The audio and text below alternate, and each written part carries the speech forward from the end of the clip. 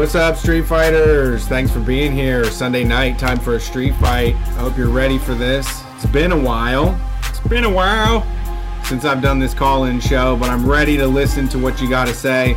The number to dial is 614-412-5252. We are taking your calls. The queue is extremely full, so I'm not sure if you're going to get in, but keep trying.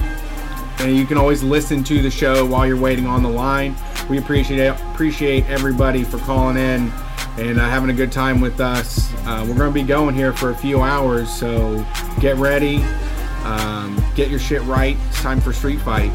We are the #1 anarcho-comedy radio show on any station across the nation. We've been doing it here in Columbus, Ohio for 8 years now. My name is Brett Payne. My co-host is Brian Quinby. We're broadcasting out of Columbus, Ohio on 92.7 or 98.3 out of the Free Press Studios here in downtown C-Bus, 614 area code, Square Pizza. We say ditched. Amazing. Changed my life, actually, this week. That whole thing. I posted that somebody ditched me in line, and people are like, I have never used that before. So as I do, when something like this happens, I say, must be a Midwestern thing. Yeah. And then a bunch of Midwestern people are like, no, it's not a Midwestern thing. And I was like, okay. And then somebody looked up the etymology, and it's just a Columbus, Ohio Only thing. Columbus ditches in line. Yeah. Don't fucking ditch, yeah, man. you get in trouble for fucking ditching. Don't ditch me. I'll yank on your hoodie if you fucking ditch. Yeah, nobody likes a ditcher, right?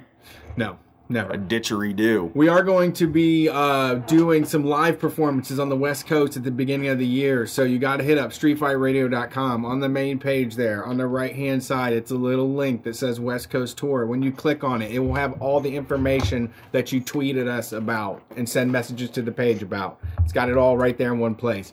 We're going to be in Seattle, Washington on Saturday, January 5th.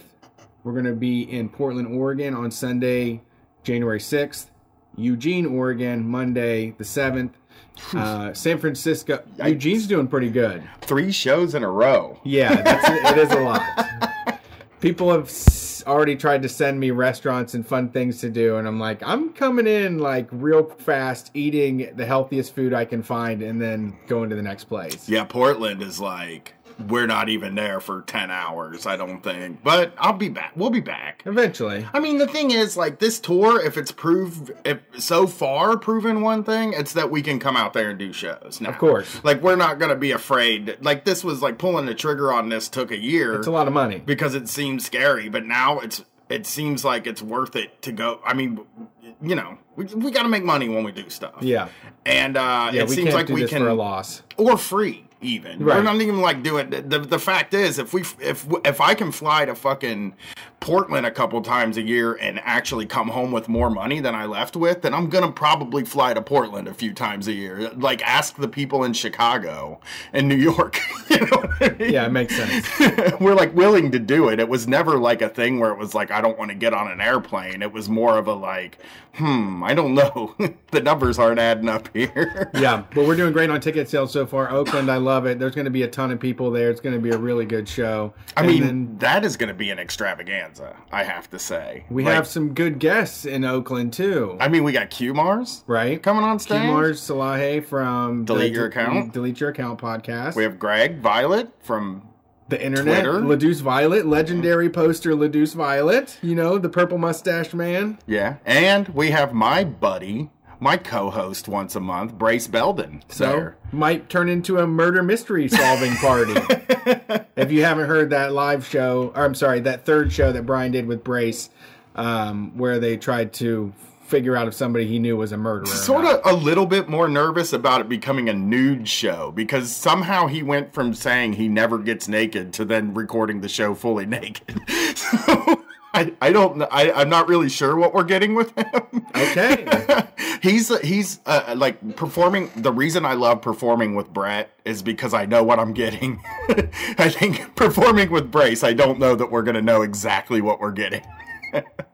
But it's exciting. It's really fun. And It's fun to have it's fun to have those. It's fun to have him around. He's a fun guy, and you know, people really like the live show. So and it's not. I mean, it's good to give them all different flavors. I mean, I don't want to do the same thing every single time. No, all the shows are going to be fairly different. I mean, if we can find people in different cities to do stuff That with helps. us, we're definitely going to do that.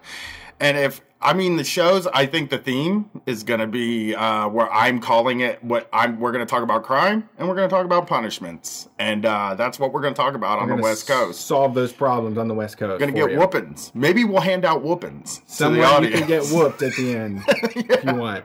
The merch table. Me and Brett will be at the merch table after every show handing out whoopings. We'll have a belt right there.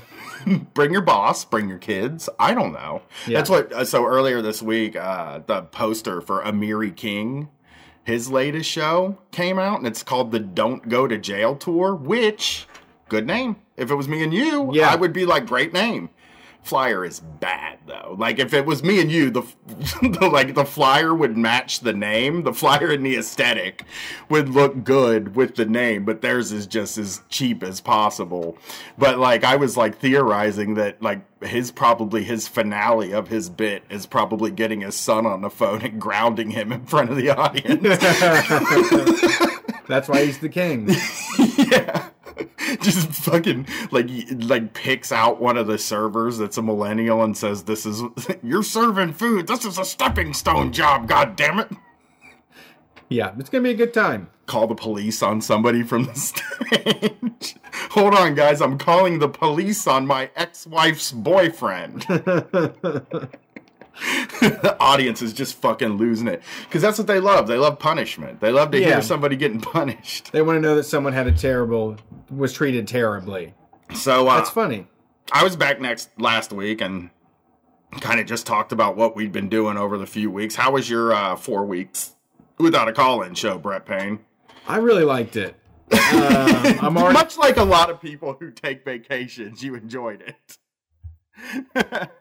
Yeah, what is the sound going? Is that us? It looks like... There we go. We're back. What was that? I have no idea. The mic's fucking up now? I don't know, man. That Blue Yeti brand, I guess. Trash. If this one's going out, then we know it wasn't just me being horrible to a microphone. Yeah, but don't trust the Yeti brand of microphones. I know. I just tapped it and it worked. It just fixed it when I tapped it. It's like old TV. You used to have to beat the shit out of it to get the picture back. Yeah, 4 weeks off. Yes, I don't like to work. I'm allowed to say that, okay? I do a job.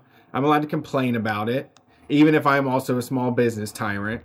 And I think we're going to try to move the shows a little bit earlier. 9. We want to go on at 9. And I'm sorry to you people on the West Coast who've grown accustomed to having something that happens in your time zone. But we don't live in your time zone. So we're going to try and move this thing to 9. And we're going to try to... we're still going to take calls, and we're probably going to take more calls. We're probably going to be able to get our friends on the air. Like, people don't know this, but early in the thing, we would have people call in that, like, were buddies and stuff, but it's very hard to get them to stay up till midnight to call into the show, you know? Yeah, and I've been getting a ton of stuff done. I've been waking up so fucking early. This whole tour got booked because I've been waking up early. He's rising and grinding. I am rising and grinding. He's getting that bread. Yeah, and it's working. I've been rising and grinding too, like at 1, and then I grind out a podcast at like 11:30 at night, but it still works. It's like we're both grinding, just I don't rise. I've been leaving the windows open all weekend in the house and then waking up and not wanting to get out of bed because it's too cold. Yeah, that's a tough one. Thankfully, they put in that programmable thermostat, so I have it set on like torch mode, like first thing in the morning. Oh, like you can lay down in your bed and tell it, like, check it out, I need you to turn up to 70. Yeah, I just schedule it. I should do that. Yeah, I schedule it. I wish I could do that. Mine's old. I have to get up out of bed and run downstairs and change it. I went running downstairs the other day, and my wife had somebody over, and she's like, don't come downstairs without your shirt on. And I was like, when have I ever done that? Like, not a once. I don't walk around without a shirt on anywhere. Brett has lived with me for weeks at a time and never seen me walking around fat, like just bulging around all over the place. The shirt stays on, man. Yeah, I know you as a shirt guy. I mean, shirt. I've never seen you did I did on your birthday when we went to Great Wolf Lodge take my shirt off because I will do it for water slides. Yeah, and you're such a shamer, though, dude. When we went to the Buckhorn Lake, we went to the state park for the Trillbilly show, which I realized we never even talked about that on the fucking air at all. We just because we were gone. Yeah, we weren't here for this show. But I was trying to do a workout, and he was just sitting there the whole time and goes, "Sounds like someone's having sex over there." I was like, I'm just trying to grunt it out right now, okay? I'm sorry. I don't mean to be like a stretching out my lumbar spine, doing some cat cow. Those sound like yeah. Yeah. They're pooping. I mean, poop and sex are roughly the same thing. Some people do them at the same time. That's like true. It's a thing. They're into it. Yep. So yeah, very popular. Yeah, it's been like this is our last week before Christmas time. I know. Next How's week your Christmas been? It's been better. Well, you got money. Not right now, I don't, but I did have money to buy the stuff, so it doesn't matter. Right. I'm not freaking out this year, I guess. It's better not to be in the negative. Yeah. I'm just not freaking out this year. I have roughly the same amount of money I did last year, except for the fact that I've spent a lot on presents instead. You know what I mean? Like, it's like, I still am broke as shit because I had to buy presents, but the presents aren't the thing that killed me. It was my irresponsible spending that killed me. Okay. You know? Wow, you're really growing this year. Yeah. I mean, I spent too much on everything. Like, for Christmas, I just was like... What's the only time we get held back for so long. All year long, you're just like, nope, there's not enough money for that. Nope, there's not enough money for that. One of our good friends that are like the best cheapskates ever, they actually bought a new chair for their front room, which is like, you're buying all of this other presents, then you're like, oh, this chair is really nice too. We might as well get a present for us, you know? You can't. They also said they claim they don't buy presents for each other, but I tried to do a present for us TV, but... Oh, really? You tried to call that the present? I tried, but it didn't work out. We didn't buy it. We just don't have the TV money, you know? Okay. It's like, when the money comes in next month, I'm going to spend a good, healthy amount of it on marijuana on the West Coast. Okay. So, we're just going to hold on to that. We don't need a TV. I mean, how bad do you really need a TV? Not at all, dude. It's the same pictures. No matter how clear it is, it's all the same horse shit. Oh, I watch TV anyway, really, in that room. I watch it up in my room. Laying in bed like a fella. You get a lot of TV in. Yeah. When it doesn't matter. I only watch TV when it doesn't matter. You don't count wrestling as TV, though. I don't watch a lot of wrestling, though. I don't watch fucking anything right now. Oh. I basically, lay in bed and flip through Netflix to see if there's a movie, and then, tap my wife every 15 minutes and say, you don't believe there's no movies on Netflix. I mean, it's like this capitalism and everything's available. I can't have anything I want. It's fucking bullshit the way they set this thing up. I do try to watch a lot, but I've been watching wrestling. I haven't been watching, I've been watching Halt and Catch Fire at night, real late at night. It's a TV show, but I'm not really watching a lot of wrestling right now. It's a bummer. There's no time for it. You can't. It's harder and harder now that I've taken time off from watching it to talk my wife into watching it when I want to watch it. You know, right? So it's like, no, you don't really care that much, do you? And I'm like, oh, I don't kind of care a little bit. I actually kind of want to see it, but I've been good about it. I'm gonna get back in on January 4th. For Wrestle Kingdom. I'm going to watch Wrestle Kingdom, stay up all night, watch that, and then sleep on the airplane. Smart idea. To Seattle. Smart idea. Genius. That's a brain I got in my head. And I'll probably be at the airport 4 hours early because I'm afraid of missing a plane because I've done that once. Yeah. Only person I know. Man, as soon as I said I missed a flight, people were like, dude, I've missed a flight too. And I felt okay about it. Good. It was so stupid though, man. You know why it sucked? Because I had to fly to New York before I flew to Dallas. So it was go north and then down. And it was oh, God, what a dumb mistake. You don't want to be there on time because of that? No, I do want to be there on time. I don't want to fly. I want to fly just to Seattle. I'm going to be there. But the last time we got there early, they were like, get the fuck out of line. Yeah. We got yelled at by the people at the gate. So I feel like either that's the mic or that's the headphones. I can't figure out if it's the headphones. It's the mic. But if I slap the mic, it works. Yeah, I saw it disappear. All right, let's get these people on the air, and we're going to send this mic back, I guess. Thank you, Yeti, for having another... Piece of shit product. Yeah, Yeti. That's 2 Yetis we went through. That's great. Yeah, I just read it. It must have been a sponsored fucking article that I read about them that said they were so great. 2 of them. Thank you for calling Street Fight. Who are we talking to? Please, God, work. Hey, is this me? This is you. What's up? Who's this? Oh, hey, what's going on, guys? Can you hear me all right? Yep. Okay, perfect. So, long-time listener, first-time caller. I actually had like a couple work stories for you guys. Kind of been real bullshit lately, honestly. Having a rough run of it, huh? At work? Yeah, pretty much. Let's hear it. So to kind of give you guys like a little background on what I do, I like remove junk from people's homes. Ooh. Okay. So, like, Always thought I could do that. That was one that I thought I could do. Yeah, it's pretty cool at times. Pretty much the whole premise of it is like, hey, if you got some junk to remove, you call the number, we schedule you for an appointment, come out there, take a look at what you got, and give you a quote. And it's pretty much how we charge for the most part is like volume based, so how much space you take up in the truck. Can I ask you got. Can I ask you if you're one of the college hunks moving junk, or are you with a different company? Different companies. We actually like see the college hunk guys around a bit, and there's like other junk removal companies. And like anytime we see them, it's like a quick wave, like, hey, what's up? And every time we see the college hunk guys, they flip us off. So they're kind of like known as the assholes around the area. That's so cool. I know. I'm going to become a college hunk. I want to be one now. Bullying all the other junk movers. Do they drive with their shirts off? They should, if they're hunks. They should have to wear cowboy boots. Tight Wrangler jeans and cowboy boots. No hurt. But yeah, it's pretty much like, you got a couch, a chair, whatever. We'll give you the quote. If you're good with it, we take you off. So for the most part, I'm actually one of the drivers. So I'm like in charge of the pricing.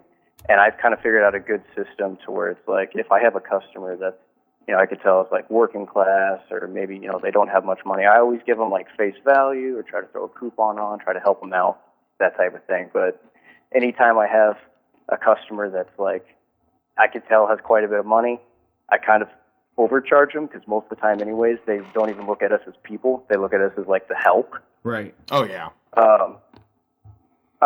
And another thing that like kind of factors that in is how much money we make that day determines how much we get paid, because we only get paid like $10 an hour. Okay.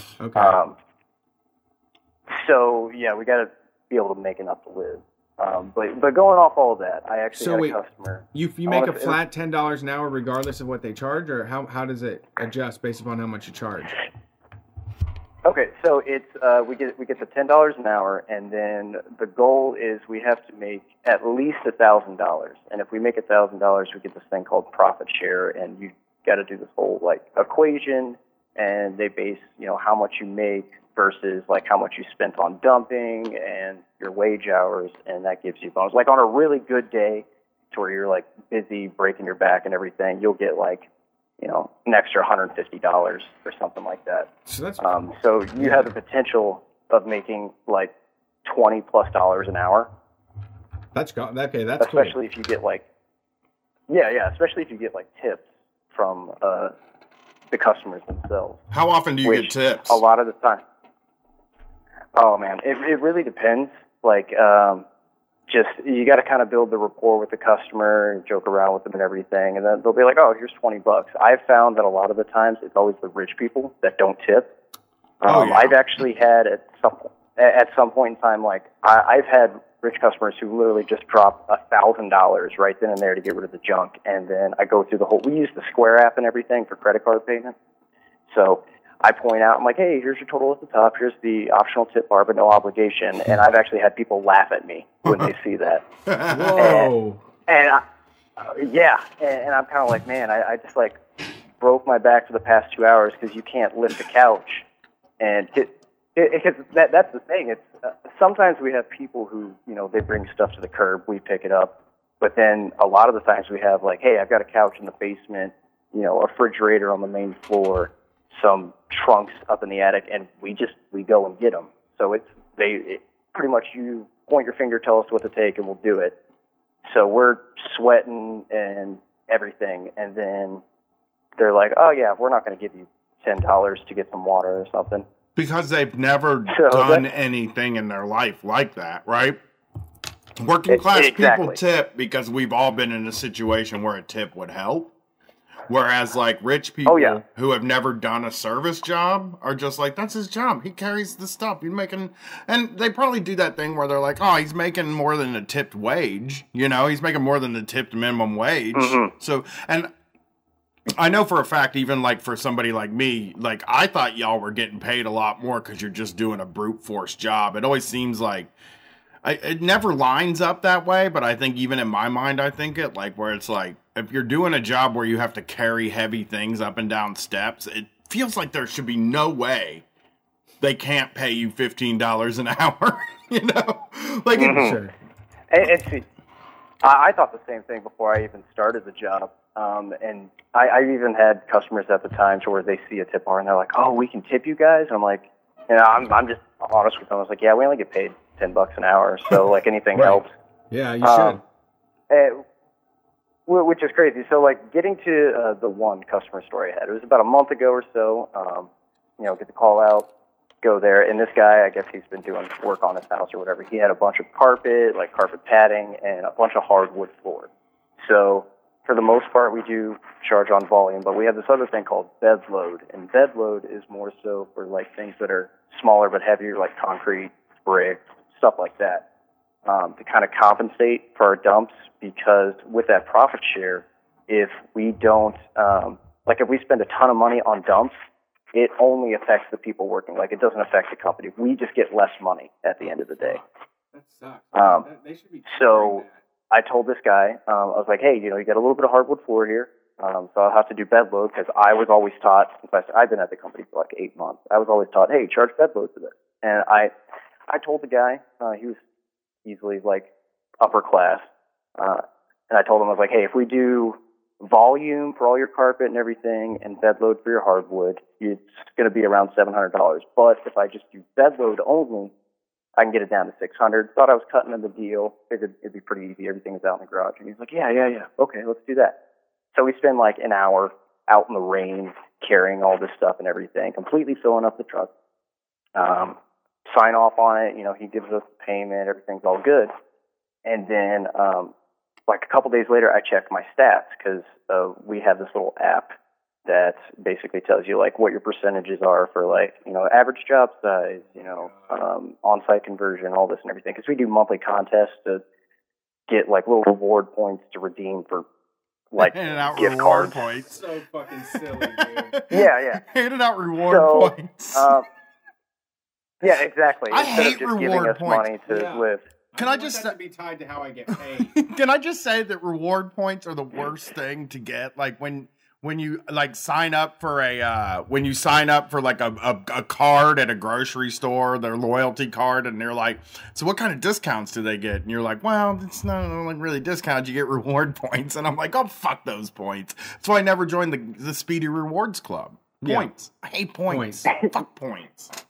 Exactly, and like whenever they set that up a couple months ago, like the rewards that we could get with the points is like, oh, you could get a hat with the logo on it or a shirt or something. Everybody was like, I don't want to buy a work shirt. So no one was doing anything with them. They're like, all right, we'll give you gift cards to like the local gas station or whatever. Right, so that's scrap. But whenever I checked out my stats, I saw that I had a complaint on there, and I don't ever get complaints because, you know, I try to do a good job for everything. And I went to my boss and I was like, hey man, can you check this out? What's up with this complaint? And he was like, yeah, I've been meaning to talk to you about that. He grabbed one of my other managers and we went to his office and he closed the door. And I didn't realize I was getting set up for a write-up. Oh, fuck. Until he started talking. Yeah. So apparently what had happened was the guy that we did the job for, his wife was originally the one who booked the job. And she came outside for like a total of 5 minutes, like threw a cardboard box in the garage and then left. Well, she apparently called in and complained about me and said that I basically price gouged her because we originally came to the job with like a sixth of the truck full of stuff. So we had a ton of space, but she called the call center and said, like, they had half a truck's worth of stuff on here. You guys only told me about a full truck is this much, and you're just making up prices to get more money in your pocket. And before my managers even talked to me, they were like, oh, she must be right. He must have totally lied about everything and had a write-up ready for me. So I talked to him, and I was like, no, like this, here's the whole situation, and like she's completely lying. And they ended up like refunding her well over $300, which that directly affects the money that goes onto my paycheck. So I'm losing money on this. And your reward I points. get a complaint. Your precious reward points. Yeah, exactly. So what really ticked me off at that situation, they didn't write me up because they understood what I was trying to convey to them. But I think what ticked me off more than anything is the fact that they had a write-up ready for me before even speaking to me, and were willing to throw me under the bus. And it's that whole, like, the customer's always right thing, which, especially in this industry, is complete BS. And then, because, a psycho like that is just completely using that against everybody else. That's just somebody who is a dictator and makes her husband go out there and do all the dirty work, but she sits inside and comes up with scams and nasty fucking situations to blame other people are doing on her, Yeah, and I've had quite a few customers like that, and it's always just a way for them to save money, which, most of the time, I have no problem going to a customer and be like, hey, I know our service is a little expensive, blah, blah, blah. Let me cut you a deal, because we can kind of haggle with them a little bit. Sure. If it's if they have quite a bit of stuff, but it's all on the curb in front of their house, all we have to do is park the truck next to it and just lift it and throw it like 2 feet. And then, and I'll even knock the price half off because it's less work for me. So no skin off my back. Right. But I've had that happen on top of, I actually posted in the group on Facebook, because I've been in there for a couple months, about how they decided this year that they're not going to do bonuses, and they're going to do a pancake breakfast. Oh my God, the cheapest food. Pancakes are like 79 cents a box. Pancake breakfast. Exactly. So, and they were saying, they're like, oh, if you got the day off, you still come in. If you worked that day, you're obligated to come in. So at first I was going to see if, I don't want to go to this. I don't care. I could get gas station food for the same price, and I can sleep in for an extra 4 hours. Right. But they're like, no, we want you guys here for 7:30, blah, blah, blah, hang out and everything, and then we'll get started at 11. Well, we go there, eat, and then sit around for the next 2 hours, and it's like 9 o'clock, and they're like, okay, well, we should just get started. And we're all kind of like, hey, didn't you say 11? What? It's like, oh, well, I mean, you guys are all here. You might as well just get started, get to work, So they couldn't bear to see all those work. They couldn't bear to see all their employees just sitting there enjoying themselves. Like, why aren't they working? Yeah, exactly. And especially like this time of year, with Christmas coming up and all the holidays for gift giving, no one is, calling us and saying like, yeah, I've got an extra $500 to pull all this stuff out of my house. So we're barely scraping by. Like in the summer, on average, I would knock out. I'd make like $2,000 or $3,000 a day, but now I'm lucky enough to get 1,000, which means less on my paycheck and less on everything else. And the only people who are losing out on this are the actual workers, because especially what bothered me about the pancake breakfast is for the past 6 months, we've been breaking records every month. Like they're like, oh man, this month you guys made us $350,000. I'm like, all right, that's awesome, but I'm not getting paid enough to, pay my rent. What's going on here? Why are we suffering? But you, like, I see the boss like coming in and he's parking his boat inside our garage bay. No. So that way, it's out of the way for him. Yeah. Which that's another thing. But talking about like the dumps, we try to like recycle. Like we go ahead and we try to donate furniture and everything that's in good condition to like Goodwills and whatnot. And if we have any metal, we try to recycle that. So it's less dumps that we have to spend, which is more money for us. And Right. the scrap money that we make, you know, I've had times to where I've literally had a ton of metal, you know, got $150 for it. And then we put that into our billfold at the end of the day, and that doesn't go into our paychecks. We never see that scrap money again. So we saved money from dumping and giving the company more money, and we have no idea where it's going. So I've come up with a plan, and I've gotten a couple of the other drivers to do it as well.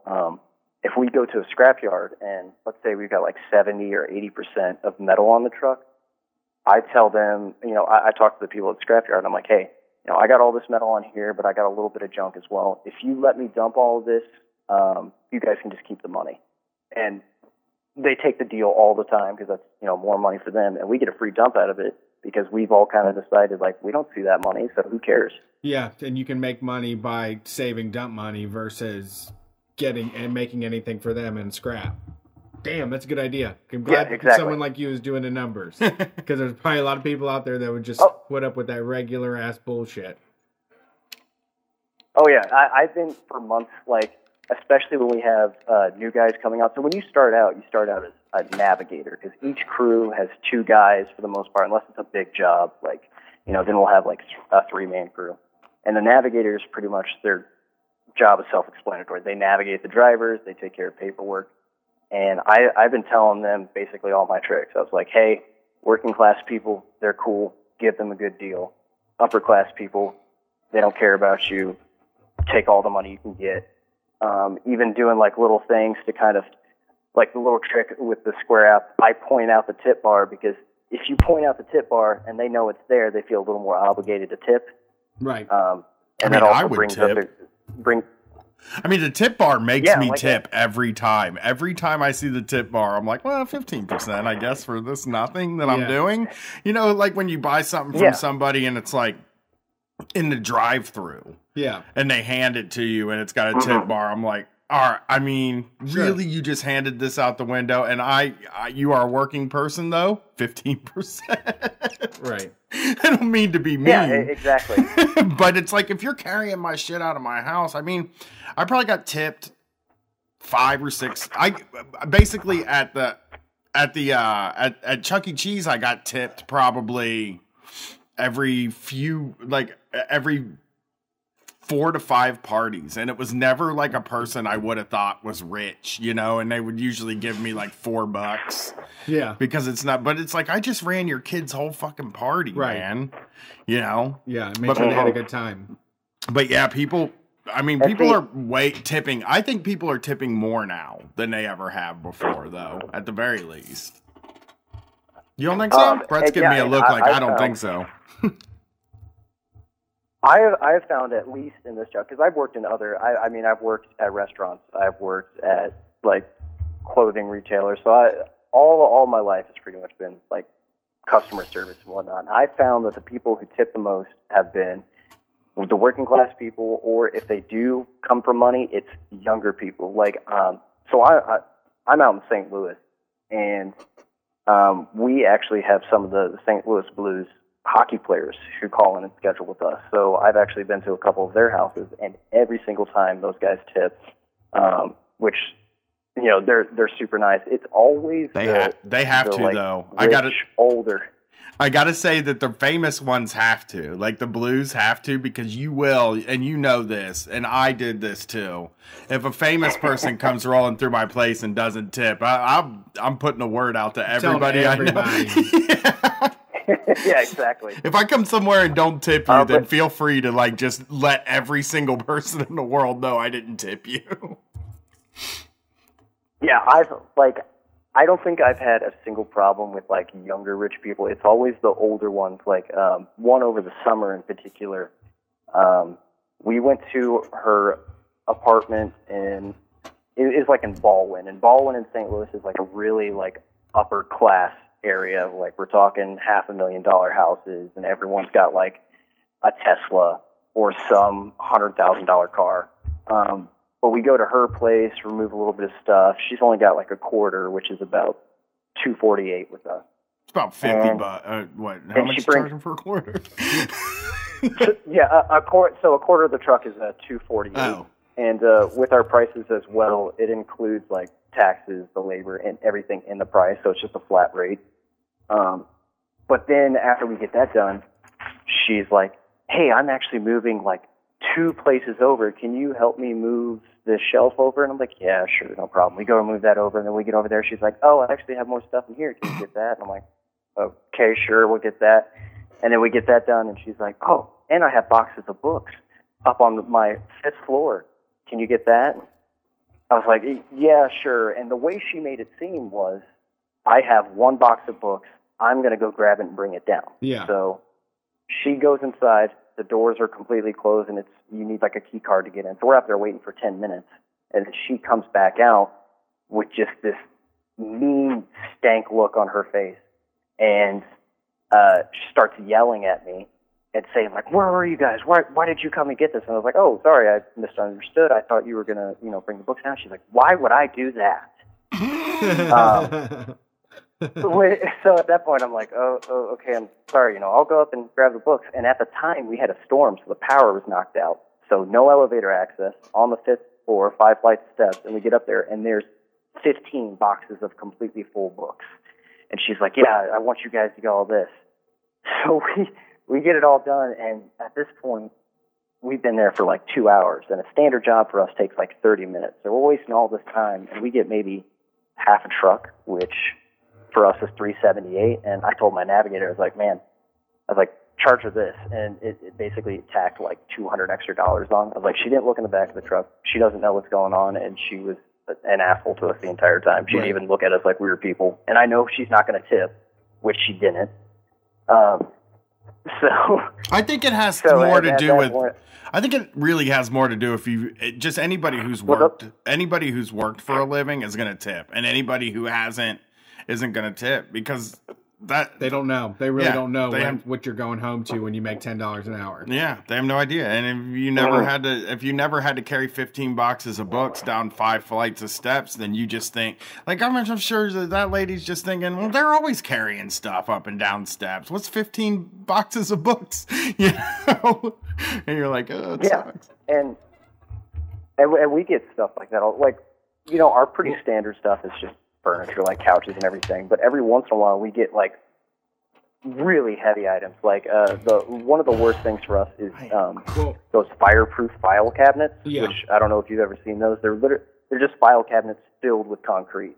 Yeah. And there was one point to where the heaviest one I ever had was easily 700 pounds. We had 3 guys there, and we couldn't get it at all. We spent like half an hour hitting it with sledgehammers to try and break some stuff apart, and we just finally told them, like, "Hey, we can't get it." And they looked at us like, "You can't do your job?" And it's like, man, my body, first off, I'm not even the biggest dude. Like, I'm like $160 soaking wet. Like, yeah. Like I'm not the strongest guy here, so I'm not going to be able to. Yeah, I'm not going to lift this above my shoulder, one arm and get it out, no problem. Like, you got to realize we're not machines, we're people, and we're trying to help you out and everything, but we got limitations. Yeah, this is a pretty specialized thing. Well, thanks for calling in. I appreciate the call. We got other people that want to get in here. What was your name again? Oh, no problem. My name's Nick. All right, Nick. Thanks for calling in. I appreciate it. You guys have a good one. Yeah, you too. All right. That was a good call. Brian went to go use the lavatory, so I'm here. I'm going to pick up the next call. I just can't imagine not tipping somebody that does all that fucking work. Like, just something. Even just like a 6-pack of beer. Or non-alcoholic spirits. Thank you for calling. You said alcoholic. Thanks for calling Street Fight. Who are we talking about? Who we talking to? Hey guys, it's Caleb, the Raptor guy. What's up, the Raptor? Hey buddy, how's it going? I called him the Rafter guy, like he's Sting. Up in the rafters, good. Wrestling fans are out there like, God damn, this guy's funny. What's up, Caleb? How are you tonight? Oh, I'm pretty good. I am just kind of fucking off in the basement building a bunch of birdhouses because I need something to do. Everything Caleb does is bird related. Yeah, you gotta make sure those things. Yeah, are, it pretty much okay. is. Like, you gotta. I feel like I'm really getting good at like harnessing my like obsessiveness, That's and good. that involves taking pictures of birds, whatever. Because I don't know, I just think they're pretty cool. No, he it's doesn't. great. He doesn't cuss. He just flips the bird, Brett. Birds. Yeah, birds. That's the word, right? Birds. Only eats Bird, Fruit bird, Loops bird. because that's got a bird on the front of the cover. No, that's Yeah, a great. got toucan Sam. It's a great way to spend your time. I mean, you help them out, you study them, make sure people don't fuck with them too much. There's a lot of attention that birds need. Yeah, I'd say right. Because one cool thing that's kind of bird related that happened this week was the Interior Secretary Ryan Zinke resigned, and I thought that was pretty cool because he was a guy who was just up to no good, and who knows, he'll probably get replaced by. So everybody always laughed because like Scott Pruitt had like the jack off booth or whatever. Like that was a really good, funny running joke that the Sams on District Sentinel had going. Uh-huh. And I imagine that like Ryan. So I bring up Scott Pruitt because Scott Pruitt, he's visibly obtuse. He's doing weird stuff, like having a soundproof booth built like behind his office, and this Zinke guy is doing the same kind of shit. He's having flights, like he's having like really expensive like first class flights, like that are only like 40 minutes long, going like up and down the coast of California. And then when like people told him that you can't do that with like government money, he just shrugged his shoulders and was like, I don't know. And he did that for a while, and now he's out. And Scott Pruitt got replaced. Crap, I don't even know the guy's name, but I know that his replacement is still like adamant about making sure that the goddamn border wall that's already there, might I add, the border wall that's already there gets finished. And that's something that I have had luck talking to the libs about, in terms of like, well, you understand that there's a lot of sensitive species down there, the border wall is bad and all that. Right. But you're never going to get anything out of the conservatives telling them about. They hate sensitive species. Conservatives hate nothing more than endangered species. They're like, why aren't they dead already? You're basically. right. Like, because how many times have you heard? Right. How many times have you like listened to some? Like, Brett, you used to listen to Rush Limbaugh growing up sometimes. He was always mad about some, like, oh, we can't build a power plant because there's a titmouse out there in the plains that some environmentalist is really into. And it's like, God, well, I mean, let's not kill off a species. Yeah. Like, can we not do about that? Yeah. Right. Well, it's always, animals are always such a convenient scapegoat for like the greed of the people who own the stuff, the people who own the timber mills, who own the coal mines, who own the who own the seed companies, that kind of stuff. And they're always, like you just said, Brian, they're always propping up animals. It's like, well, animals are the reason that timber jobs left the Pacific Northwest. Yeah. Just those goddamn spotted owls just can't. They get all worked up in the bus, and it's like, oh, but and that's why the jobs left. Yeah, the people on those jobs left because. Go ahead. Sorry. Yeah, go on, Brett. No, it's okay. The jobs left because the cost got driven down because we figured out that we can just bring in all of our timber for our cheap ass IKEA furniture from like China and all that other stuff. Wait, whoa. International trade. Wait, we're bringing what? Are we not? Look, I don't want to cut down trees, but are we just having them cut down trees in other parts of the world and sending them here instead of cutting ours down? I did not know that. We're the worst fucking people. Like, we are like We need to keep our majestic forests intact in America, but we still need all this wood. So let's go knock down some more majestic forests somewhere else. Yeah, and the real fucked up thing is that the government is actually covering up the existence of Bigfoot, because if people found out there was a Bigfoot, then there would be no industry could like go in there and capitalize off of those natural resources anymore. That's actually true. We've theorized this in the past, but I think what happens is logging companies have found Bigfoot and then just killed them and dumped them in a ditch. It was like, if they found out there was Bigfoot, they wouldn't let us log this forest anymore. So there's just ditches full of Bigfoots all over the forest. Yeah, there's Bigfoot graves out in the hills.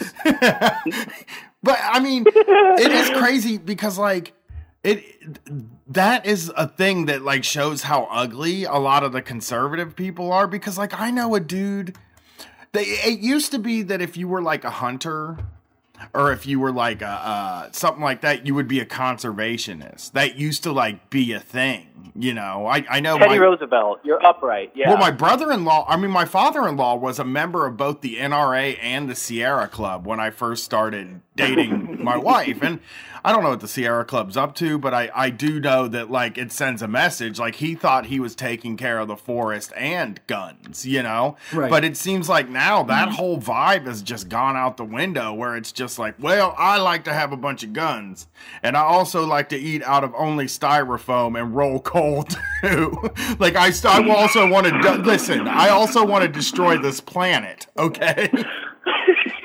Yeah. Right. Because a lot of it, because I remember once when I was running the trapping blind in Oregon, we had a guy visit, and he was a nice guy. He didn't seem like he was trying to be malicious or anything, but we somehow got on the topic of talking about spotted owls because we were in Oregon, and Oregon locals will tell you that the forest in the Pacific Northwest used to be very varied in terms of like the species makeup of like there were a lot of different species just naturally growing everywhere because of each species of tree was specifically filling its own niche, and it's beautiful the way it all just fits into itself. But then, you know, the capitalists, the white capitalists showed up, and we figured out that it's like, well, wait a minute.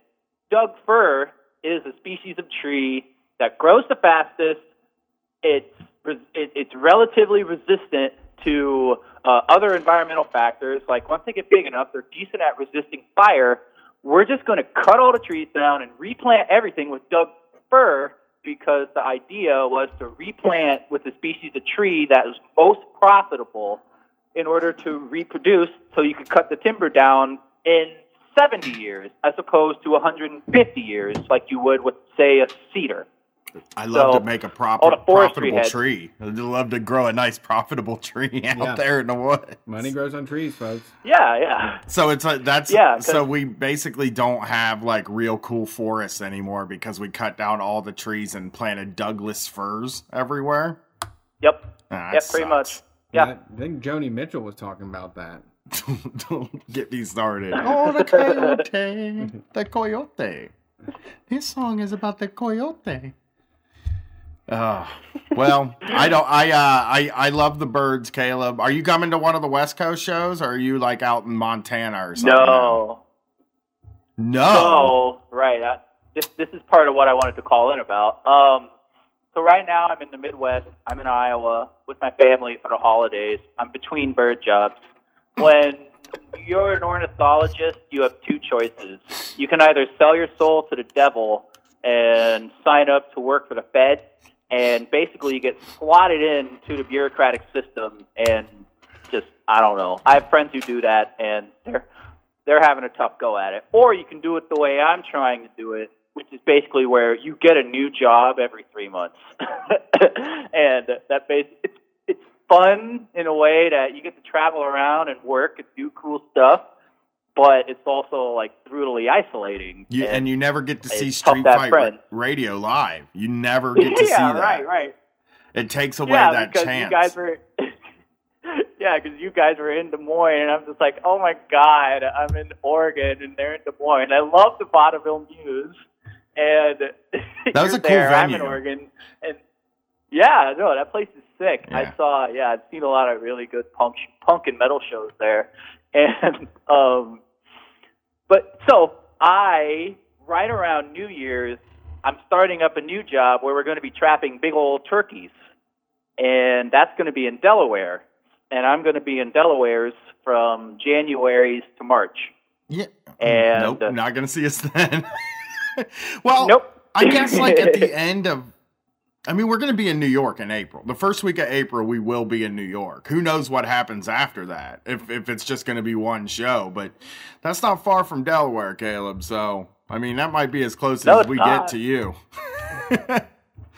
All right, buddy. Well, we hope to see you. We hope to meet you someday.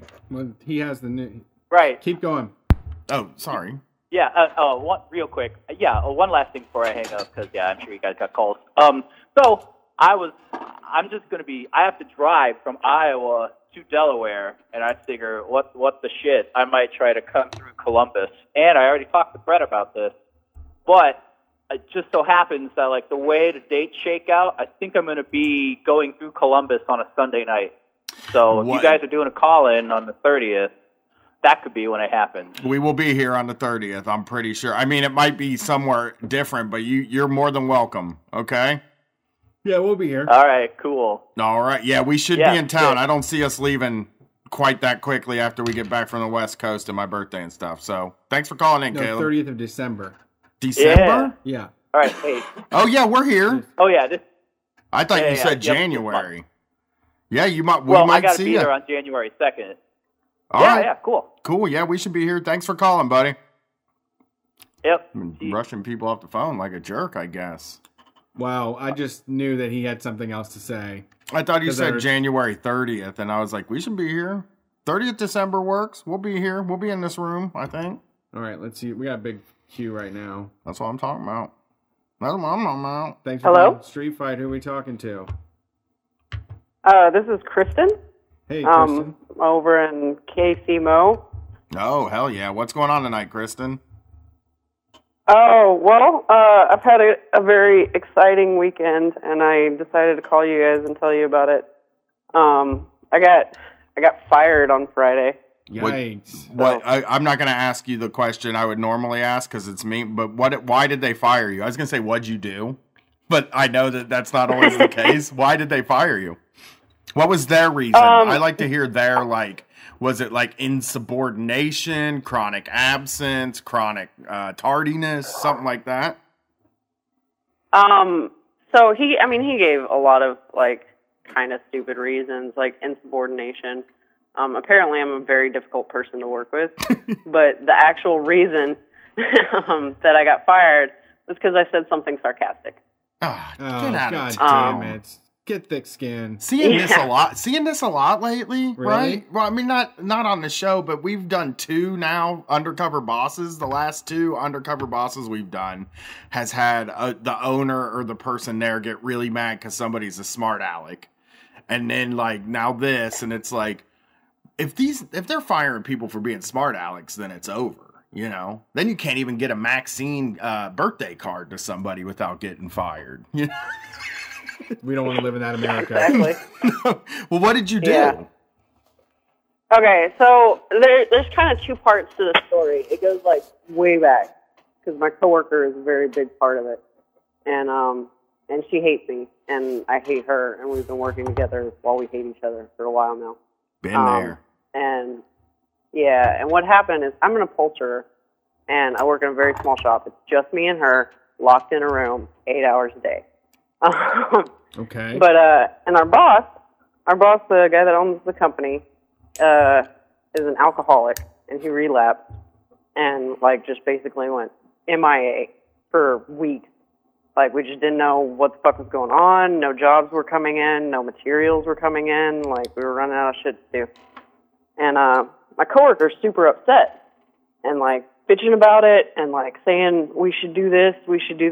And I've been with the IWW for a long ass time, and so I was like, okay, like, there's only 2 of us, but hey, fuck, two makes a union. So, like, let's do this. Like, she actually came up with the idea that we should do a wildcat strike. Wow. And I was just like, that's fucking awesome. Like, let's do it. And so we had, like, this plan. We wrote our list of demands, blah, blah, blah. Comes down to it, it's Monday morning. We're supposed to not go to work. And I, like, call her in the morning before work. And, like, yeah, have a good day off, blah, blah, blah. Like, let me know if he says anything to you. Like, we'll get this done. We'll get this shit sorted out. And a whole day goes by. I don't hear anything till like 5 o'clock.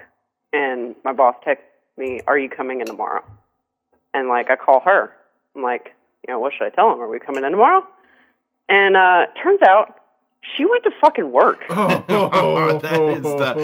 is, I mean, can I ask, like, because you said you guys hate each other?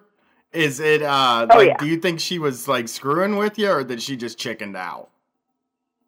I think she chickened out. Okay. We hate each other now because she chickened out. And, like, her excuse for going in was that she wanted to confront him personally, and she didn't feel like leaving a note with a list of demands was something she wanted to do. Like, she thought that she needed to talk to him face to face and blah, blah, blah, which is a bunch of bullshit. Yeah. And like, did she confront him? She just fucking chickened out. Did she confront him when she went in? She did. She did confront him, but she confronted him as though it were a personal issue between her and him. Right. So she were like, "You're doing these things and it upsets me, and I don't think you're treating me good as a person." Right. Like, yeah, but he's also fucking us as employees. Yeah. Like, yeah, no solidarity. Yeah. It sounds like the whole, like, I'd just rather deal with HR myself. It does. She really went in on, like they're strengthening, she, like, on the phone with you, like, they're strengthening union. Come on, we got to get together. We need solidarity. And then went home. It sounds like she talked to somebody and they kind of sat down and was like, maybe I should just go in there. It's really just a hurt feelings thing. It's really sour grapes with me. Yeah. yeah, but didn't tell me. Like, left me at home. Yeah. Like, the one that didn't show up to work, and, like, so now my boss thinks, like, I'm just a slacker and, like, no called, no showed. Yeah, imagine being more afraid, because what it sounds like is she was more afraid of you than she was the boss, in a weird way. Because it was like, why didn't she answer the phone and be like, I'm going to go in. I think I should go in and address this. Maybe you should come in. But instead, she was just like, I can't tell her I chickened out. That's her decision to go through with it. Yeah. I want to hear her, like how she neutralizes that guilt in her mind. Because you're probably right, Brett. She probably said, that was her decision. She came up with all the strike stuff. I just said I'd do it and didn't. And then stabbed her in the back later on that day. Yeah, I don't know. I've spent a lot of time trying to figure out what was going on in her mind, and it's a waste of time. But so now but you're... That's a good lesson. You what? That was a good. That's a good lesson you learned. But now you're stuck. Yeah. Like, so now you're there's 2 people that work at this place and the boss. And now you're definitely number 2 on the depth chart. Like you're under her now, obviously, because you didn't show up to work and she did. Am I right to assume that? Oh yeah, I was under her before this. Like, I was the last person hired. She's known him for like 3 years, but you never had a so chance, on though. The bottom. You never had a chance after that happened, though. There's no way. He would just, he would have a problem with you no matter what after that, Yeah, pretty much. But he's like barely there. Like, he shows up for like 2 hours, does some shit, and goes home. So I love not that big of a deal. But yeah, I said something to my coworker about it, and I was just like, that's kind of like messed up. Like, you realize that you kind of really put me in an awkward, terrible position. And she, like, stumbled over her words, and, like, after that, she basically just was out to get me the whole time. Like, after that, she didn't like me. She didn't like that I said something to her face. Yeah, that you made her address her fucking shitty behavior? Yeah, she didn't want to address her shitty behavior, and I brought it up, and ever since then, it's been bad. Oh, God. Yeah, but that's the thing, though. Yeah. You, like, didn't do anything wrong. She like, she totally set you up, like, in a way. It's like, I'm sure she didn't think, like, I'm gonna set her up and get her in trouble and make myself look better than her. But in the end, that was the effect of saying, we're both gonna not come into work tomorrow and leave a note, and then her showing up to work and saying, I didn't want to leave the note without addressing you.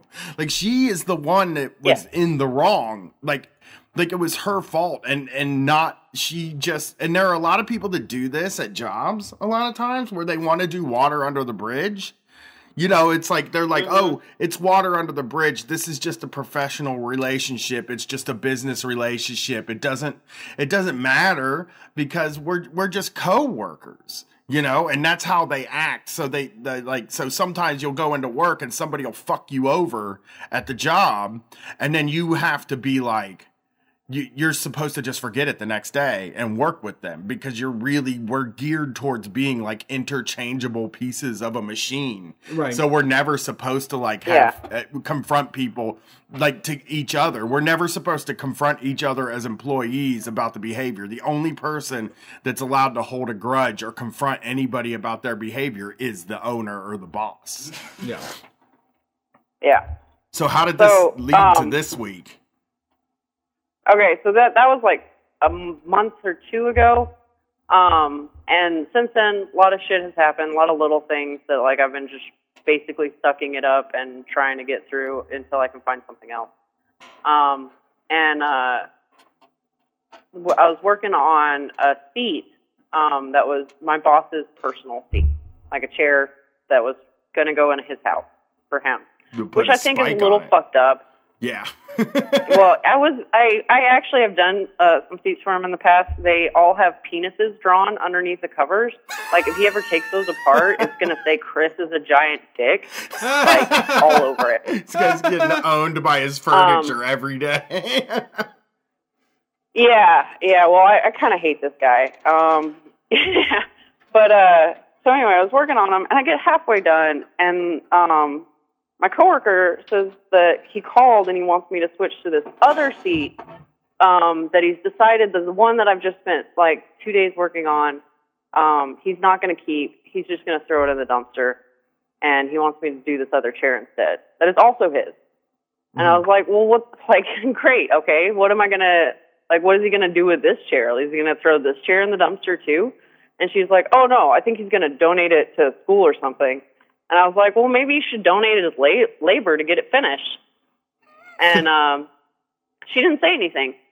She walked over to her desk, picked up the phone, texted him, like, not a full minute later. What? He's calling my phone. Holy shit. I pick it up, and I'm like, oh, hey, Chris, what's up? Because it didn't even register. I was just like, that's weird that Chris is calling me right now. Jesus. And, like, he's like, I heard you have a problem working on my chairs. And I was, like, in shock. And I, like, roll out from behind my workstation. I'm like, you fucking texted him?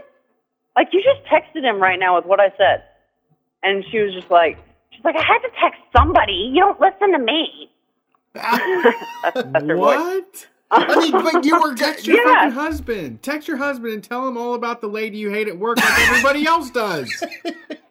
Yeah, anybody, but, like, why the fuck? And, like, the thing is like, I said that, and then I started working on the chairs. Yeah. Because I'm poor, and I need that fucking money. Yeah. Right, and people do that all the, like, how can, like, that be something that you would, like, every single person does that. Like, everybody, when you're working on something, and somebody comes in and says, what you were just working on, put that away, this is more important, you're like, oh, well, fuck, I guess, you know what I mean?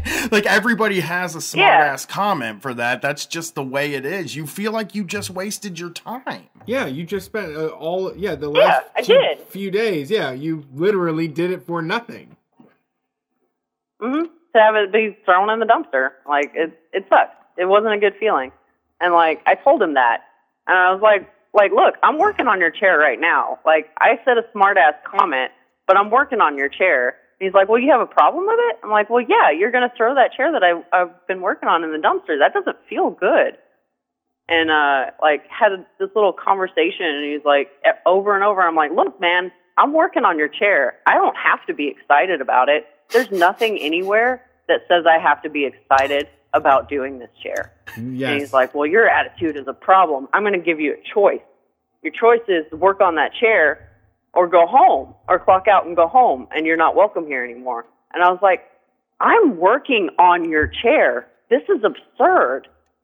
And he was like, what the fuck did you just say to me? And I was like, this is absurd. Yes. And then he fired me. Jesus. Holy He shit. gave you a choice, too. He wanted to fire you from the minute. Do you think that I don't know. It sounds like you were on probation. See, like the kind of probation that you get on where they don't really tell you, where it's like, next time she says some shit, I'm fucking firing her. You just let me know. I've seen it happen a bunch of times where you're on like a probation at work and like nobody told you. Yeah. Like I've been called into an office and been blindsided and yelled at about 15 things when I thought I just did one thing. You know, that has happened so many times. It was just like they wanted to get you at that time. Well, and this is, I mean, this guy really this is one of those things where like you can't just work here. You have to be fucking happy to work here. And you'll make shit and I'll throw it right into the dumpster and you'll be happy about it. Yeah, which is stupid. Like we don't deal with customers. Like we don't see anybody from like the outside. It's just me and my coworker and sometimes him. And he can't take a smart ass comment either. That to me seems, that's the thing. These bosses are kind of like, what, you can't take me being a smart ass about something? Like, come on. And they just feel that they are in charge of you and they control you. So that when you say something back, like they don't have to engage with that in any sort of personal way. It's like, wait, you're not allowed to talk back to me. That's what he's saying. That's true. He's like, you're not allowed to talk back to me. That's plain and simple. But what you're saying was absolutely true. Right. Yeah. You said this doesn't feel good to me. Right. And like it doesn't. Yeah. Working on something and having it thrown in a dumpster never feels good. It's just not a thing that you're going to be like jumping up and down about, you know? And like, yeah. For him to just like, and Brett it was a said, cool looking chair too. Well, could you have kept it? I wanted to. If I had of not, gotten fired immediately, I would have dug it out of the dumpster, finished it, and put it in my house. But even like Brett said, he's like, you need to make this chair and like it and be nice about it. And like, I'm allowed to just say whatever I want to you. It just sounds like they had something together going on and they were tired of you and you were, especially over that 2 months, it just seems like you tried to organize. I'm sure they had a conversation with each other and it came up that you tried to organize the workplace and it was downhill from there. Cause it's just been, like I said, I've been called into an office a bunch of times and had people be like, I thought I got called in for like maybe calling off the day before. And then it's just like, you called off yesterday. And then 2 weeks ago you did this. And then last week you did this. And then you gave me a shitty look like last Thursday. And then you had a smart ass comment in the meeting 2 weeks ago. And it's like, man, you've been waiting a while to call me into this office, haven't you? This has been piling up, huh? Yeah, you really don't know what that lady's been doing too either. I mean, that's incredible to have somebody be that openly an asshole and out to get you. She got you fired. Like that person got me fired. And there's one more little like outrageous part of this. So I had to go back later that day to get my check and everybody was still there and like had it out with Chris in the middle of the shop. You did? Like one of the things like I did. Yeah, because I don't take shit well. Good. Like I've worked a lot by myself and like doing that whole like submissive like, oh, thank you, sir, for giving me this income and that is sucks and I can barely afford to live on it. But thank you so much. I don't do that. I can't. Yeah. Like I'm bad at it. I just I mean that's why. That's why I always quit so disrespectfully because I'm not going to thank you for that. Yeah, I hated it. I hated it the whole time. I hated it here, and I'm gonna fucking let you know when I walk out this door. Yeah, absolutely, and it sounds good when you do it too. Oh my god. But okay, so the more absurd part. So in the process of like talking to Chris and arguing with him, and I find out that Debbie is basically my coworker. She's been texting him basically every little thing that I do that annoys her. Yeah, that's what and I he thought. was like bringing this crap up. Like, I didn't vacuum her area for her one time when I used it. Like, I put her scissors in the wrong spot. Like, all sorts of like That's crazy. little stuff that she's just been like texting him over and over the past like couple of months. Like, she's just disrespectful. She said something smart ass to me and blah blah blah blah blah. Did she? I gotta ask. Do you think they're gonna replace you, or just give your job to her? I don't know. Yeah, it just to me it because like the way you were describing it sounds like they might have been slowing down a little bit, or like were they slowing down? Were they just like, we can't have two upholsterers here, so now we're just gonna get rid of them and she's gonna do it all? Well, Chris is leaving, and then she was supposed to like go into the manager role, and then I would be like the like grunt work person. Okay. So I don't. They basically have to replace me. However they do it. But yeah, I don't know how that's gonna happen. Excited for the person that works under her as a manager. Yeah. Gonna be some real petty stuff, write-ups going on. She sounds real petty to me. I mean, it really, to me, it's like, I mean, the stuff about like she didn't put my scissors back where they were supposed to go. That kind of stuff is like, this is just stuff that happens in an office when you work with other humans. This isn't like, it's not a microaggression, you know? Yeah. Well, okay, this is the icing on the cake, okay? So I think that in her mind, somehow she was like not sure if like I was coming back at all. Like, wasn't sure if like I was fired, or if I was like gonna try and talk Chris into giving me my job back, which is not gonna happen. But anyway, so I get back to the shop, and as he's like spouting all this stuff and this reason that I'm horrible to work with and I'm a terrible person, and he's like, and you do shitty work. Like, look at this shit right here, and he points to these chairs that I'd finished a couple of days ago that were just sitting there, and I look at them, and lo and behold, she like took a fucking pair of scissors to him and cut one of the seams open and made it look like I didn't finish the project, and just like, she destroyed property to make sure that I was not going to come back. Oh my God. Wow. How, have you egged her car? You can't say it, but whoa. Like I saw that and I was just like, I couldn't even say anything. I was like, that's not what it looked like when I left, but you know what? I got my check. Peace. Yeah. Yeah. I mean, it's better for you to just get out. You know, you got in what you wanted to say, and now you're out, and you can like make a break from this thing. And I imagine if that's the way the business was running, you weren't making a ton of money, and that you might be able to find something, you know, comparable money wise. I think I don't know how many upholstering jobs there are. It sounds like a sweet job though, so I feel bad for you in that respect. Well, there's not so much a lot in the job market, but I've been working on for the past year or so, getting a good group together, and I think in a couple of months we will be opening Conquest of Thread, which will be a worker-owned sewing shop. Nice. That sounds great. That sounds like a much better endeavor than that bullshit you were stuck up in. Yeah, keep us posted on that. Anything we can do to help. If you guys need startup stuff or help with publicity or anything, please keep us posted.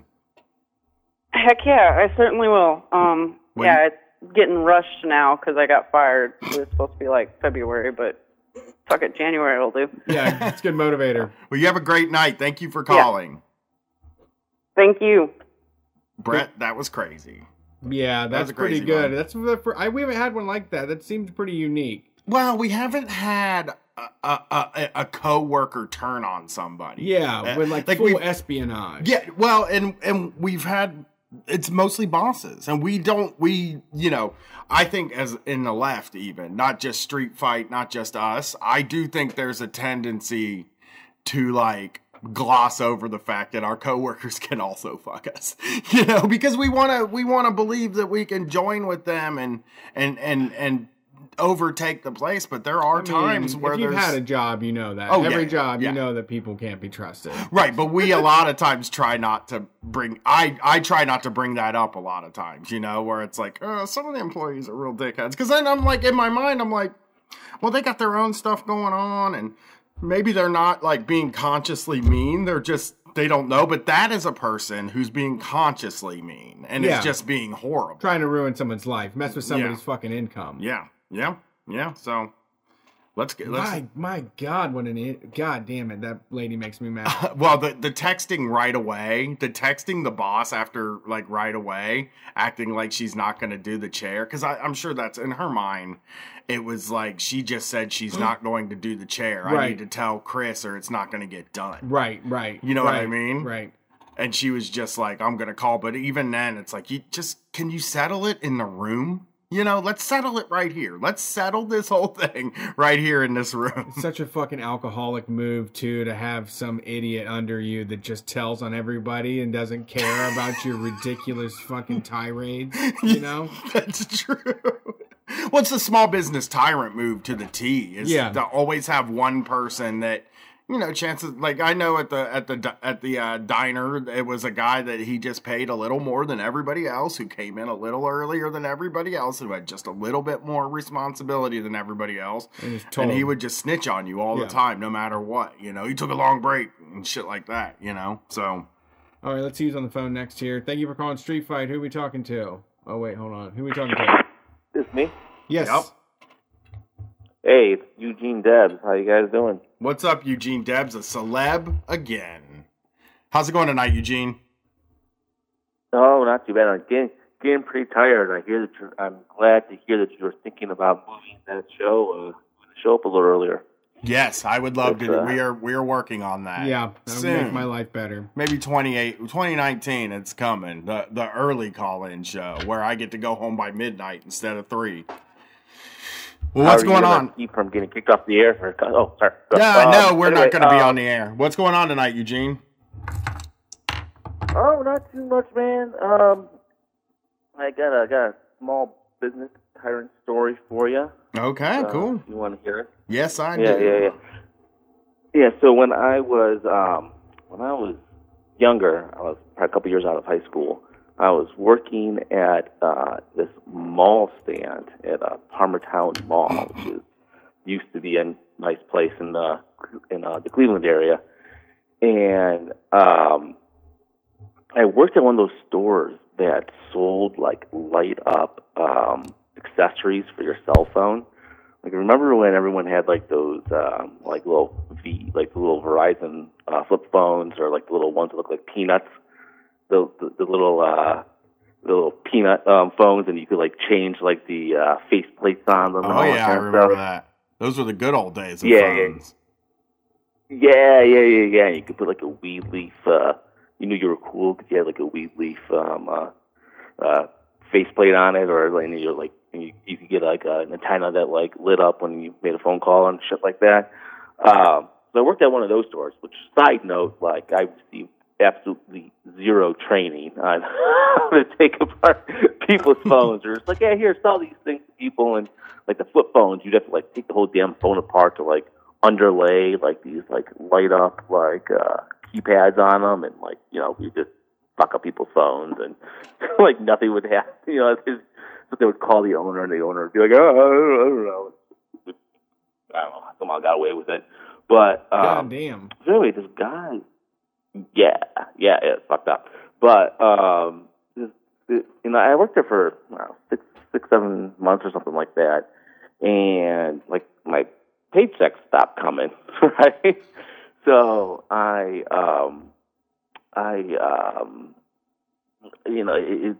was being paid every week, and then like 3 or maybe 4 weeks went by and I didn't get paid. So I was, it kind of became problematic. And one day I come in, and like the stands are just gone. Like, the stands aren't in the middle of the mall anymore. So, I tried calling the guy, and he's dodging me because, he owes me money, and sucked at his business shut down, I guess, for him, but, I still want to get paid for the work I did. Yeah.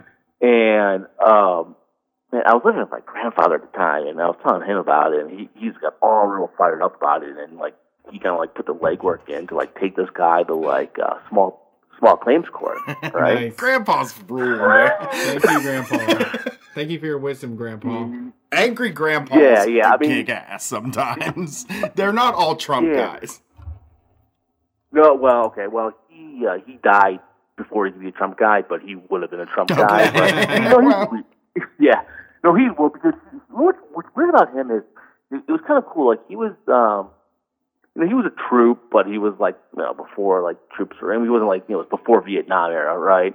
So he did 20. My grandma was from a really wealthy family from the east side of Cleveland, and he was just this poor kid, right?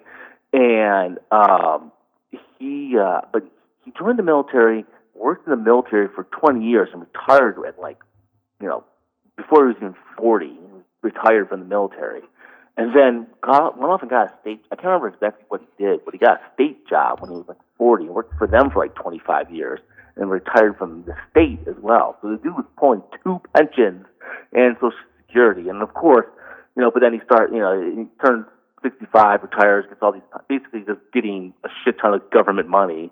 And is sitting in front of his TV watching Fox News all day and just hates everybody who is living off the government. That's, so it's dude, what do you think you're doing? But, so we take this guy to small claims court. And he shows up, and I had pretty clear. I can't remember what it was, but I had some kind of documentation of the hours I worked and how he hadn't paid me, and I won, and I should have won, but this arbitrator, in again Parma, Ohio, which is a pretty racist place, and the guy who owned the cell phone stand was this Middle Eastern guy, and it was 2003. Oh. All right, and I just remember feeling just I was so happy I won, but I felt so terrible because we get up, I get up to leave. My grandpa's in there with me, and me and my grandpa, the small business parent's in there too, and he gets up and he's all pissed because he lost and he walks out. And sorry, the arbitrator told us he was going to send us the decision. The guy gets up and he walks out, and the arbitrator's like, "Yes, I'm going to send you the decision, but frankly, I don't see much of a problem with your position. I'm sick of these goddamn Arabs trying to think they can make up their own rules." And I'm like, oh yeah, and this was a fucking person, an arbitrator / I think he was a judge too, you know what I mean, or somebody involved, at least a lawyer. Right? Yeah. I was like, holy shit! Yeah, I mean, I should win, but you are a terrible human being. Yeah. I mean, I didn't know what to say. It was pretty bad. Yeah, what a weird situation to be in. Yeah. Well, I wasn't thinking that. Right. Hey, I didn't like him for other reasons. Yeah, do you just rule my favor because I worked for 50 hours and the guy didn't pay me? Yeah. Right. That'll suffice. Yeah, I don't need the other part of what's going on in your brain. Just only the professional stuff, please. Only the lawyer stuff. Don't bring me in on some sort of racist club. I know. He's trying to get you to join the 3%ers on your way out. Right, exactly. Yeah, you're are you sure that you have a check this out literature? It's like you hand you a zine or something like that. And you're standing there this guy's gonna have to give me money, and I don't want to call this guy out on his racism and get him all pissed off at me. Right. That is crazy. Right. I mean, it was 2003, from 2001 to 2005 was not weird. I mean, it was racism. It's not a weird thing in America. There's always tons of racism, but there was a lot of getting away with it in the United, like very open getting away with it in the United States at that time. I was a junior in high school in 2001, and there was I remember in the locker room one day, not one day, like the day after 9/11, or the first day we went back to school, wherever it was. There was one kid who wasn't even like Middle Eastern. He was like Indian or something like that, but he just had like the right skin tone, and like everyone was just being fucking awful to this kid. Yeah. You know what I mean? It was. I mean, it was. I'm sure you. Because you guys were in high school around that time, right? Well, I graduated, but I was out of school by that time. But I saw a lot of shit, you know. It just everybody saw a lot of crazy stuff. It was like an ugly time, and we're just now we're still like reconciling that. I think so. You know, we're still kind of getting over that. Did you get your money? Right, yeah. Oh yeah, I got it. He sent me a couple. It took a couple months, but he sent me a couple checks and all that kind of stuff. And I'm not really sure what happened. What's weird about it is I don't even know why that place went out of business. I mean, it did pretty good money. I mean, back in the day, like that's what everybody wanted. I mean, those little light up shit for your cell phones and all those face plates were pretty hot shit. I mean, there's probably high overhead being in a mall, I would guess. Even if you're in the middle of the mall, it costs a shitload of money to put your place in the mall. Yeah. I mean, there's high turnover with those places anyway. I go to the mall more because my daughter's a teenager, and that's like the only place she wants to go with me. And like, those places are different every time. They're just jumping on whatever trend. Any little thing that you can come up with, they're selling. Like a lot of them are selling Raspberry Pis now, and they put them in like a 3D printed NES box or Super Famicom box, and they're selling that. They're selling like just whatever. Squishies now too. Lots of squishies, because you can buy a box full of squishies for like 50 cents a piece. And people here are paying like $8 and $9 for them. Yeah. So they just go out of business because either they run out of product or they just. It is really a weird business to be. I think not a lot of money to be made. I think a lot of them are. Yeah. I think they're money laundering schemes. I really do think most of them are money laundering. Some of them, probably. A lot of the bars. I worked in malls. A lot of the places for a long time. Right, a lot of the places in malls do seem like a little weird. Like you just like you walk by them and you're like, who would ever go in that store? Like how is that in business, and who would ever walk in there? There's never anybody there. Yeah, and there are other situations where people get a hold of a ton of money, and then they're like, we'll be right in the mall. We'll be basically, right where everybody's ready to spend. And it's like, you're terrible at business and you don't know what you're doing. Yeah, because I've been in the mall. Right. I was in the mall Saturday before, right now it's the 20th or the 15th, right before Christmas. And there was a store in there. And we're walking, and there's this store in there, and I look at my kid. I'm walking with my kid. Yeah, I was like, you want to go in there? And she was like, no, who would want to go in there? Nobody was in there. There's nobody in a store. They were just all walking by this one store. Like, they were just selling, like women's clothes, like pretty much the same clothes they sell at the other bigger stores. You know what I mean? But it was like an independent outfit? Everybody knows. Outfit. Yeah. That will be there.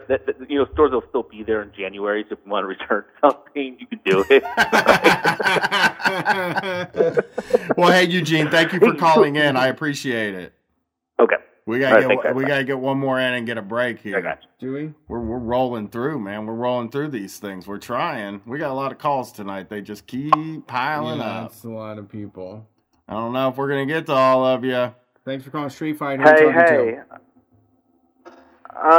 This is one of your modcasts, Ryan. I am starting a timer for 5 minutes. Oh, you're taking 5 minutes. Drone on for so long. Okay. I don't want to drone on and ruin the show like I sometimes do. Please don't ruin the show.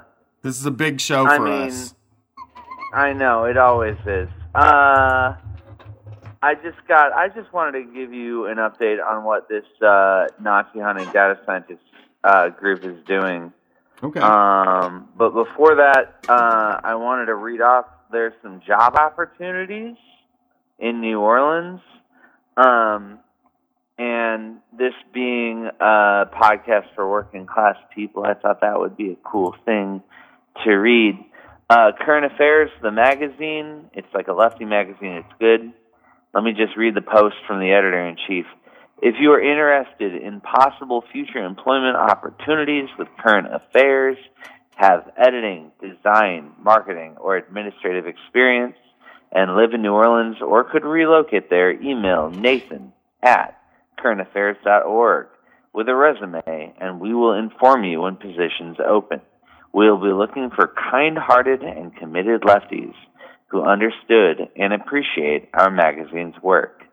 Pass this on, blah, blah, blah, blah, blah.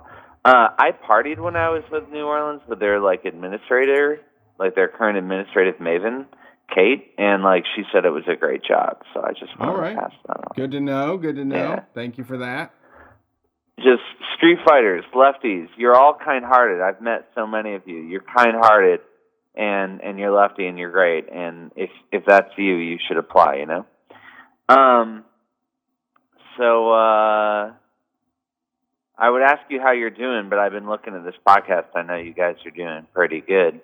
Great. We're feeling great. I wanted to let everybody know, this spooky data science group, they just corrected an FBI indictment against a neo-Nazi.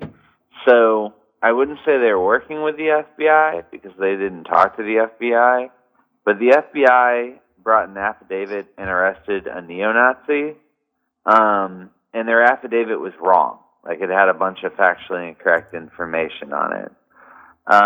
So this is back in late November. This data science group that I know some people in but don't do anything with, they corrected that, and now this fucking Nazi is probably going to spend a long time in a cage. And, I'm a prison abolitionist, so hopefully he's the last person we'll let out and then put on an ice floe before we abolish prison forever. Right. But, the group's brought down 16 web pages now and has corrected an FBI affidavit.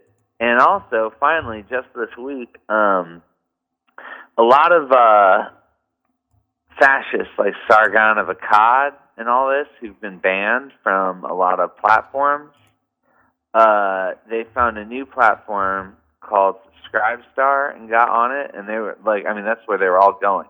They were letting anybody in. Well, now it's gone. Now Stripe, PayPal, Braintree, and one other place, all the big places where you can get payment processing done have dumped this website, and it's pretty much destroyed it. There were some cool people on there, so the members of the group do feel bad about that, but you had Nazis getting money and now Nazis aren't getting money. So, I just wanted to let people know about that. It's cool. Thanks for the update. And, by the way, for your own WCRS, Sabotage the Future? Yeah, Rob? Yeah. Yeah, Rob. Rob interviewed me, and I talked about Rob. AI and leftiness or whatever. Oh, cool. Nice. That's awesome. Rob is cool. Yeah, no, Rob is fucking super cool. Rob is one of our I had a great time. staunchest defenders for the whole 7 years we've been on WCRS. Rob has had mine and Brett's back every single time. Sometimes he has to be like, that guys, is so good. Can you guys cut the malarkey a little bit? There's been times where he's had to kind of rein us in, but I mean, anybody that's working with me and Brett has to rein us in. We're what is it? We're chronically illegal. We can't ever figure out how to do something. Well, you're anarchists, man. You're anarchists. You're above and beyond, the law and the legal system. Yeah. All right, Ryan. It's good to talk to you. I also interviewed with the Blockchain Boys, and they were great. They're street fighters. That's how they reached out to me. But that's my timer. That's my 5 minutes. I still believe in every single street fighter, and I love you all. Oh, that's so beautiful. Thank you for calling in and sharing that nice sentiment. Happy holidays. Have a good night. Happy holidays. You want to do one more Bye-bye. and then take the break because that was only 5 minutes? What do you think? Or do you want to take the break? I kind of. It's called edging. Yeah, I've heard about it. I'm not going to go into any further detail. It's just that you think that we'll be able to last longer. No, If we- well, it'll feel better when we get the break if we hold it off longer. But we can let's take the break, man. I'm cool with it. It's an hour 30. It's the exact Right. perfect We'll amount edge. of time. We'll edge. Are we edging? We're gonna edge real quick. Jason, we're edging. He's like, God damn Right it. to the brink. Almost had a break. Watch this. Now we don't. 35-minute call. Thanks for calling Street Fighter. Who are we talking to? Oh shit! What's up, y'all? It's Mississippi Willie out here in the capital of our beautiful Magnolia State. What's How up? the hell y'all boys doing? Doing great. How about yourself? We are good. Oh, good. I'm just relaxing after I got off work, crushing a few Keystone Lights. I like Mississippi. That's a refreshing brew. I love it. Is it hot? Is it hot down there all the time? It usually is, and like it just kind of dropped temp like into the winter, like this week, and it really sucks going from like 70 every day to like fucking 40. It feels like terrible. Yeah. I know that's that's probably hot for y'all up there, but I have been walking around in t-shirt. Like I've been walking around with like a long sleeve t-shirt on, and it's 40 degrees, and I feel fine. So it's shit, nice. I'm outside smoking a cigarette right now and wearing 3 coats. I love Mississippi Willie. I'm glad he called in. See, we edged and it came out on top. So what's going on tonight, Mississippi Willie?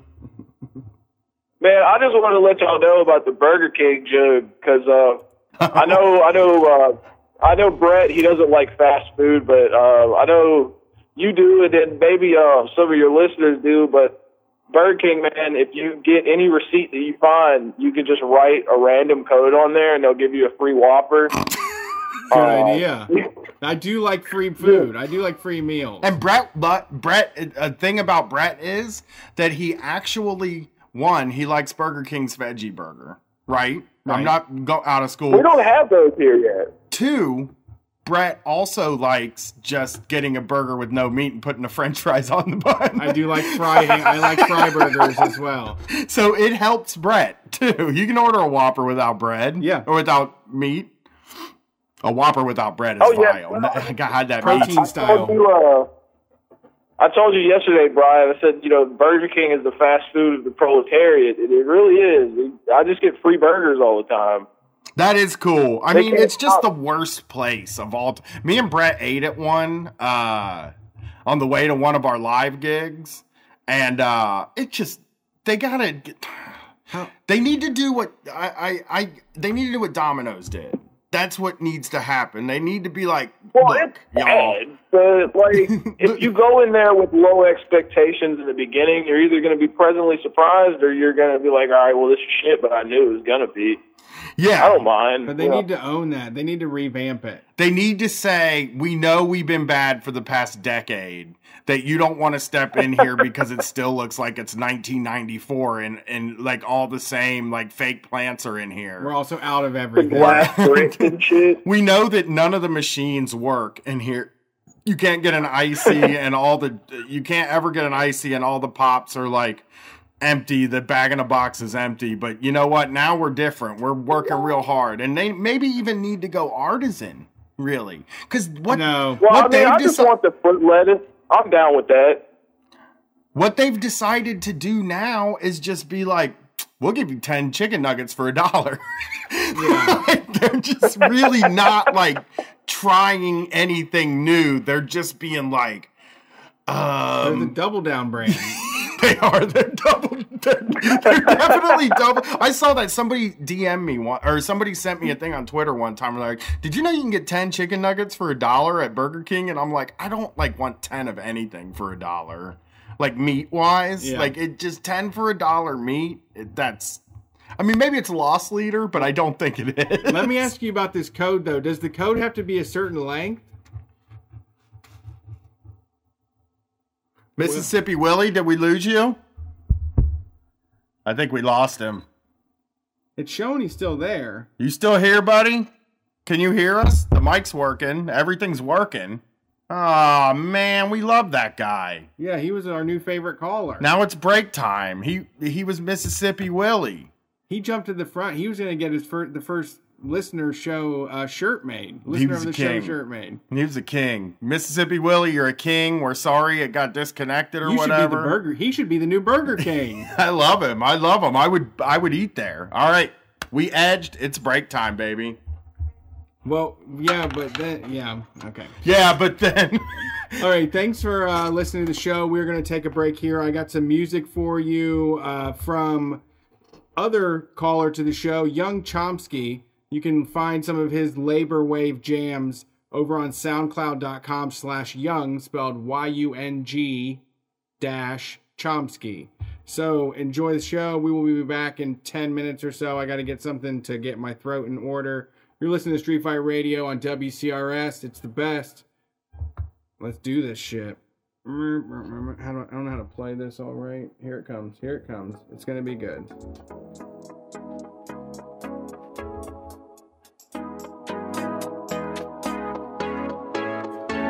Power, propaganda, terror.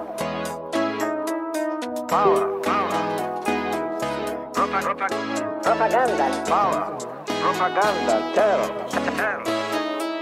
Power, propaganda, propaganda, power, terror. Power, propaganda, propaganda, power, terror. Power, propaganda, propaganda. What happened years ago may have a bearing on what happens tomorrow. Tomorrow. What happened years ago, what happened may have a bearing on what happens tomorrow. Tomorrow. What happened years ago may have a bearing on what happens tomorrow. Tomorrow. What happened years ago, what happened may have a bearing on what happens tomorrow. Tomorrow. What happened years ago may have a bearing on what happens tomorrow. Tomorrow. What happened years ago, what happened may have a bearing on what happens tomorrow. Tomorrow.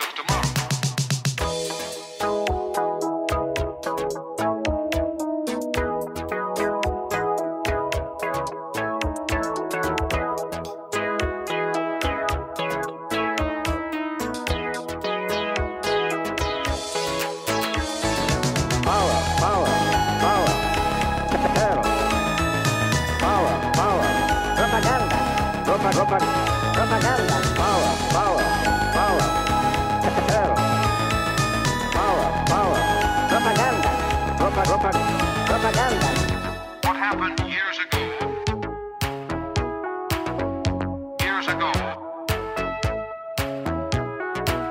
may have a bearing on what happens tomorrow.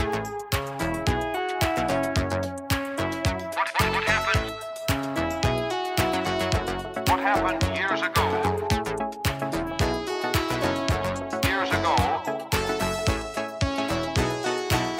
may have a bearing on what happens tomorrow. What happened? Power, terror. Power, propaganda, propaganda. Power, terror. Power, propaganda, propaganda. Power, terror. Power, propaganda, propaganda. Power, terror. Power, propaganda, propaganda. Power, terror. Power, propaganda, propaganda.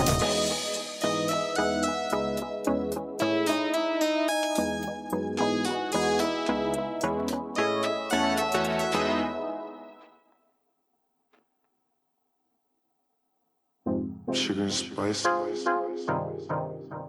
and all those things that are nice. Spice.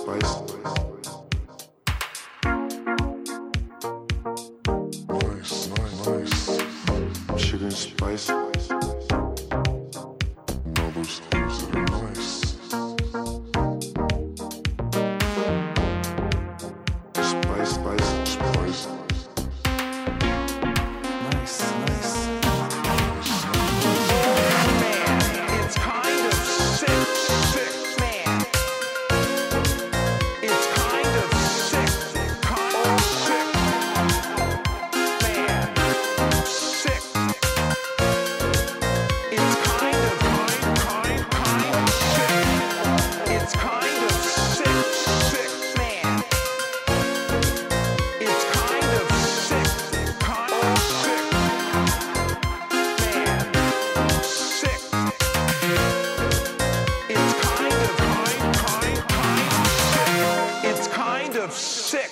much joy I get out of being cruel to old white men. F the police, kill all men. Kill men, kill men. F police.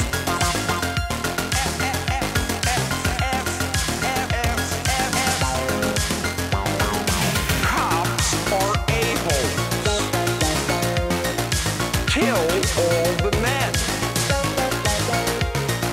F the police. Kill all men. Kill men. Kill men. F police.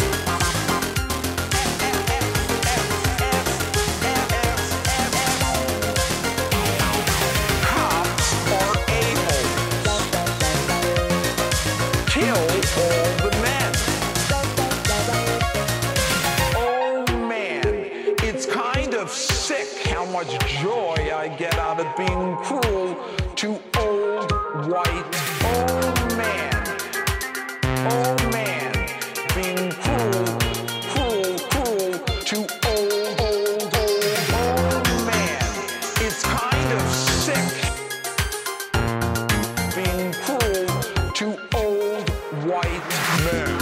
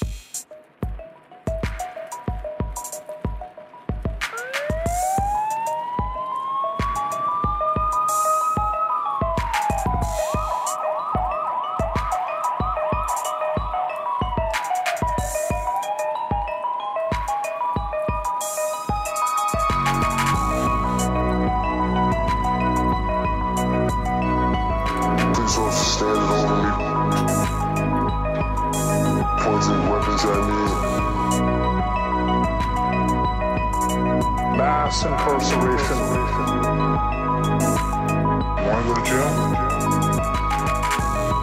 I am the law and order candidate.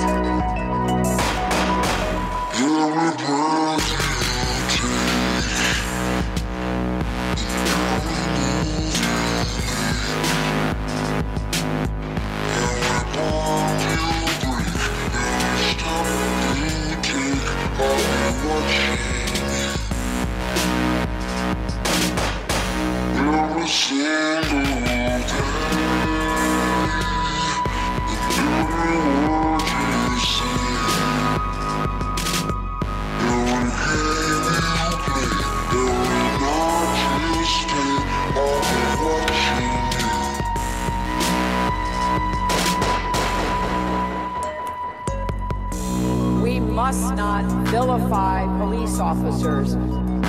Our brave men and brave women in blue. The kinds of kids that are called super predators. Law and order. First, we have to bring them to heal. Heal. Want to go to jail? Police officers standing over me, pointing weapons at me. The school to prison pipeline. The so-called broken windows theory. State surveillance. Inherently racialized. Law and order. Hey everybody? Welcome back to Street Fight Radio. We are back on the air. If you like those jams, that is Young Chomsky from SoundCloud. That song was called Watching You. The other one was Kill All Men, and the one before that was Power Propaganda. You can check those tracks out and listen to more on soundcloud.com/young, YUNG-Chomsky. Check him out, give him some support. He's called into the show. He's a good fucking dude, so give him your time and attention and jam some Labor Wave this holiday season.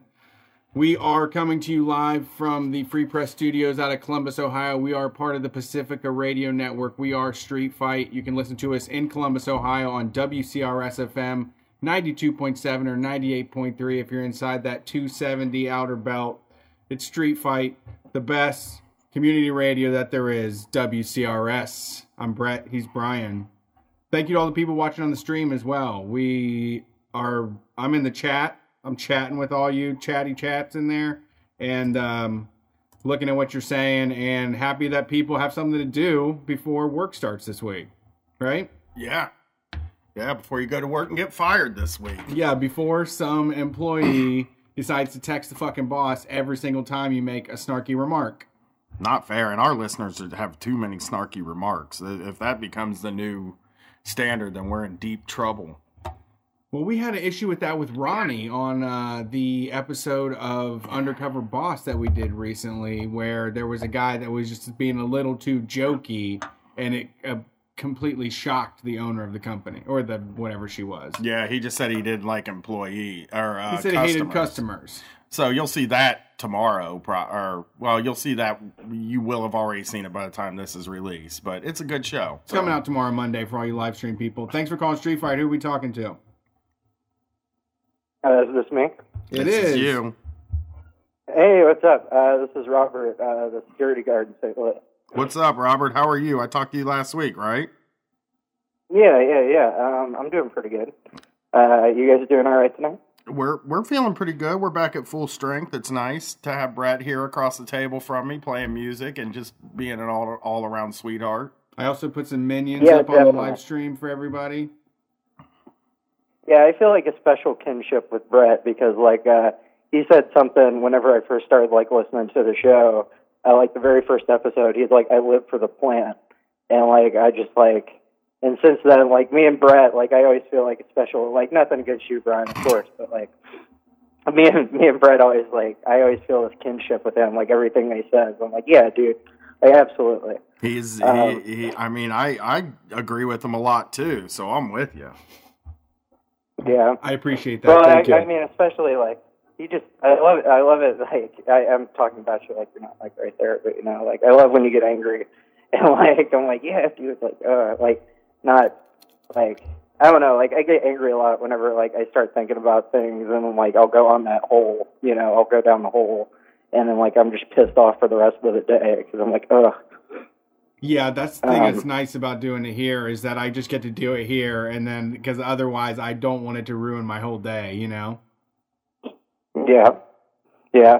So I have one short thing that about my wife, and then just an update on the workplace stuff that I'm doing, and how I wanted to how I started doing that. Sorry, I'm a little high right now. Oh, it's cool. So my wife at work today, so she works at Starbucks, and she has some stories, but she doesn't, want to get on the phone. She was making fun of me for it earlier, and I was like, you don't understand. But yeah, so she was at work, and they did a happy hour thing all weekend, and they understaffed because, of course, they did. Oh. And she calls me at least once a week with an emotional breakdown, where she's crying, and I'm like, yeah, I know, I get it, right? And then I let her, I let her cry it out and everything, and I'm like, I know, just make it through today, that's all you gotta do, just make it through today. Yeah, that's very hard. Yeah, but today, so she calls me, and she got very angry with me, which is unusual. And she was saying that she took a picture of essentially the inside and the drive-through, and sent it in the group text to her manager and just said help, right? And her manager responded, you still had time to take a photo, though. Oh, damn. Oh, my God. Yeah. Yeah. So, what an asshole. Well, no, it's a woman. Well, her name's asshole can Jen. be either. Women can be assholes. Women trust can me. be assholes. I mean, yeah. That's insane. That is, oh, man, that's really, Yeah, man, that was some, yeah. She told me that. I was like, oh, man, like, I forgot that you guys were, for some reason, I didn't think you guys were doing a call-in show tonight. And I was like, oh, I'll have to talk about that. yeah, that's I mean, that's, and then they think that's managing, is just have a response, even if it's like a completely shitty thing to say. Or like useless thing to say. Right, useless, really. Yeah. Yeah, it doesn't really help the issue. Yeah, and she's like, well, what should I say back to her? And I was like, honestly, just leave that alone. That's not even, like, what do you say to that? Like, okay, you obviously don't give a shit, so. Yeah, that is hard. It feels like, what's the fucking point? Right. Which on that narrative, so I thought about it. I called in all last week, and I was all excited talking about like unionizing my workplace and everything. And I kind of stepped back, as Brian suggested, and I was kind of like, what can I do from my position? And so we do personnel inspections, and essentially the account managers keep trying to push like responsibilities off on us because they're salaried, and so they don't want to do work, so they just kind of write us notes or like send us emails and then leave before we can talk to them about it. And then blame it on us whenever we don't get it done, and then they get bitched at. So I started going around to the sites, and I'll do my personnel inspections, and then essentially I'll just throw it in on the end. I'm like, if there's anything at all that would make your work experience better here, just let me know, right? And a lot of the times it's like pay. And whenever they bring up pay, I'm like, hey, okay, I don't want to bring that up just because, like, you could get in trouble. But that is an issue that I've been noticing a lot. So if I can take your name down just for, like, personal reasons. And usually I'll be like, I can give you my number, and I'll give out my personal number just so that they're like, know that I'm not going to screw them over. Right, or tell them. Kind of deal. Yeah, exactly. And I've gotten about 15 names of people that are like that, in addition to a couple other people that just have like really petty complaints that like I'm super stoked to bring up to about management, because I'm going to go back in about a month, because that's about the window that we want before we hit a site again, and maybe a little bit earlier just because I'll get excited, and I know I will, but go back, and then whenever the issue's not fixed, just like go in there and ram some ass. And ideally, they'll give me either a little bit more authority, or they'll get their shit together because they'll get tired. But if they give me more authority, which I think they're trying to do, just to like get the workload off them, and if they give us things like the ability to essentially fix those issues. Like I have one lady who just like hates her manager and can't get anything done about it. Like HR won't listen to her, like nobody will, and she hates coming to work. She's worked there for like 14 years, and I'm like, you shouldn't have to deal with that. So I'm just waiting for them to give me like, hey, you need to go fix this, permission. And then, if I can start letting workers out there feel like they have people on the office that actually work for the company on the inside. Yeah. And then these pay issues are coming up, which we also feel in the office. Maybe that can lead into something. That's my mindset. And I'd love to talk to somebody. Brian reached out to me, last week. I'd love to talk to somebody about, there was that IWW person that called in, somebody like that. I just don't know where to look. Very interested, just need direction. Is there a local where you're at? Like, if you don't, what city? You're in St. Louis?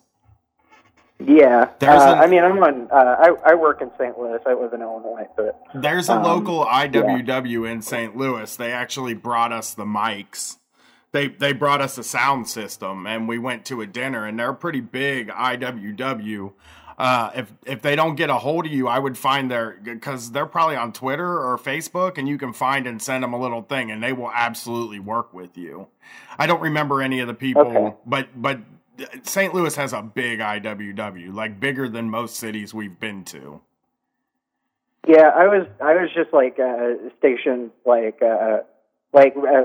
just got out of the Navy back in April, and like I was down in Georgia, and like I kind of knew some people down in Georgia, but like I wasn't like really part of the workforce, and you know, like I wasn't really like out here like talking to people, and like the more that I interact with people, the more that I'm like, yeah, I mean, like something needs to be done here, you know, like I'm more akin to it now, I guess.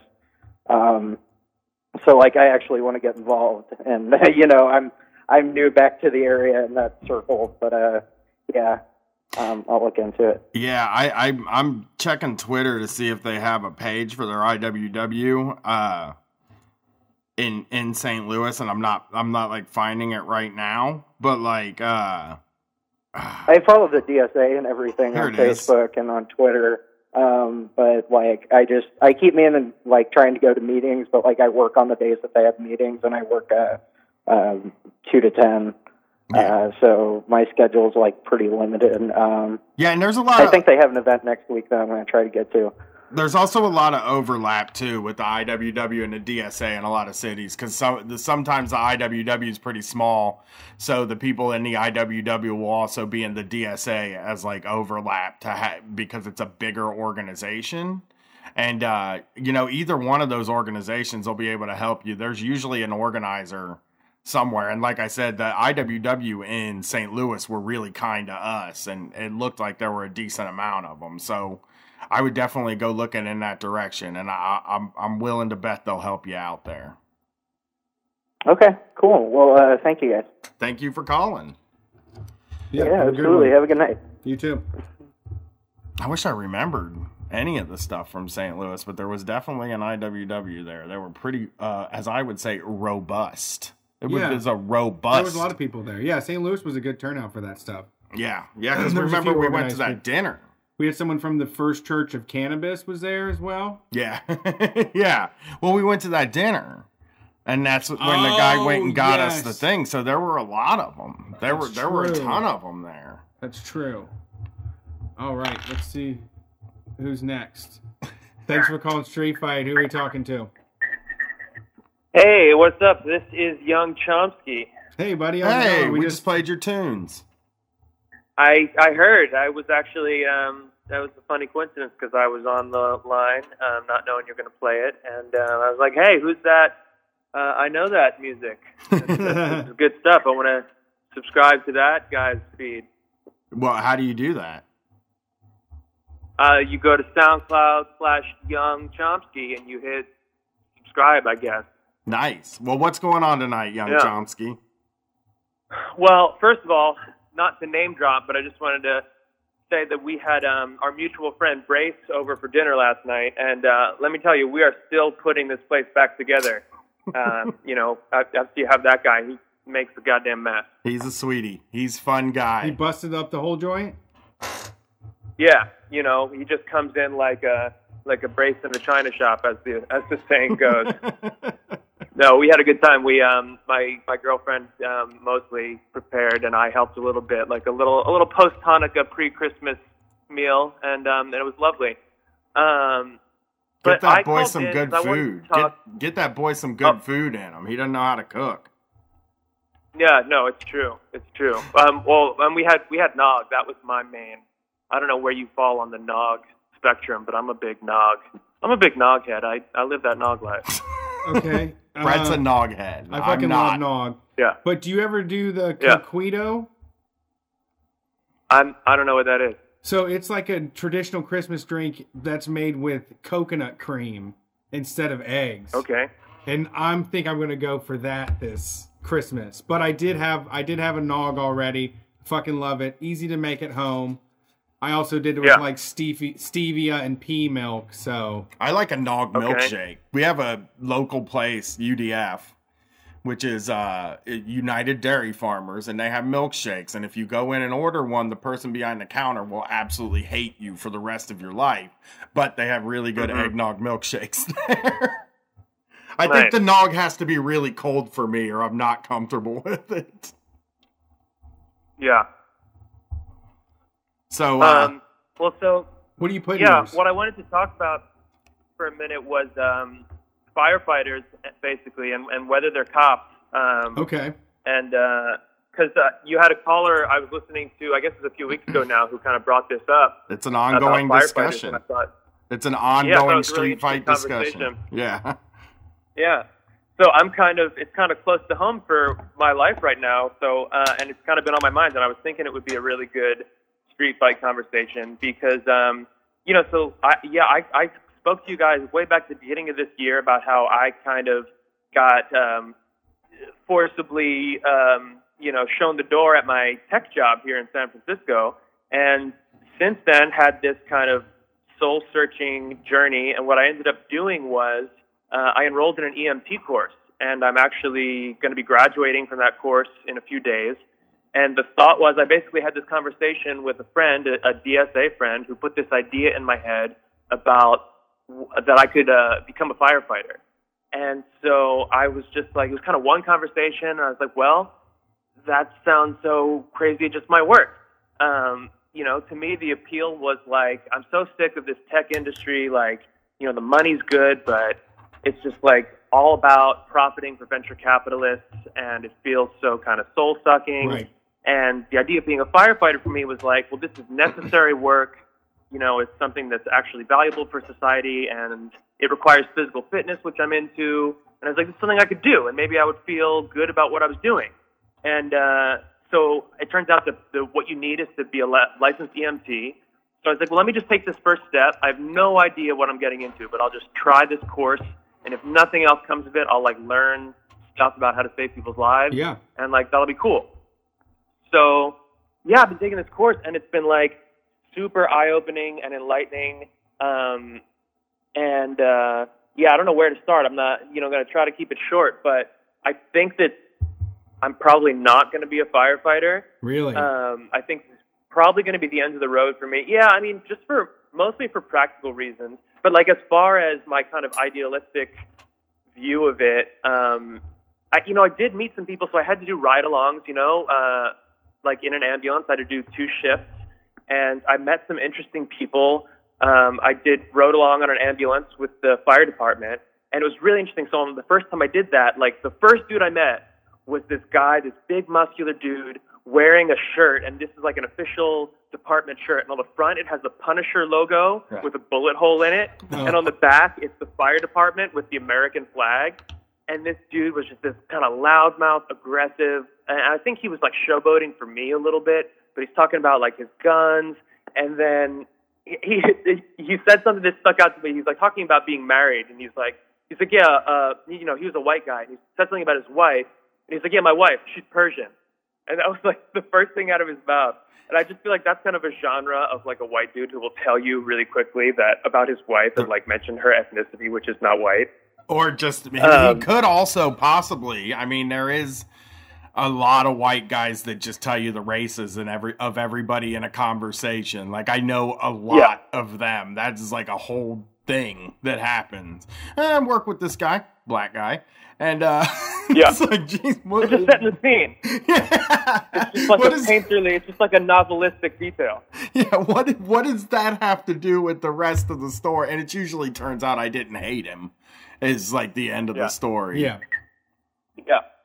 But so, very shortly afterwards, I'm on the ambulance, and I was trying to keep my everything kind of close to my vest politically, not this is a 12-hour shift, so I didn't want to make anybody in the ambulance uncomfortable at the beginning of the shift.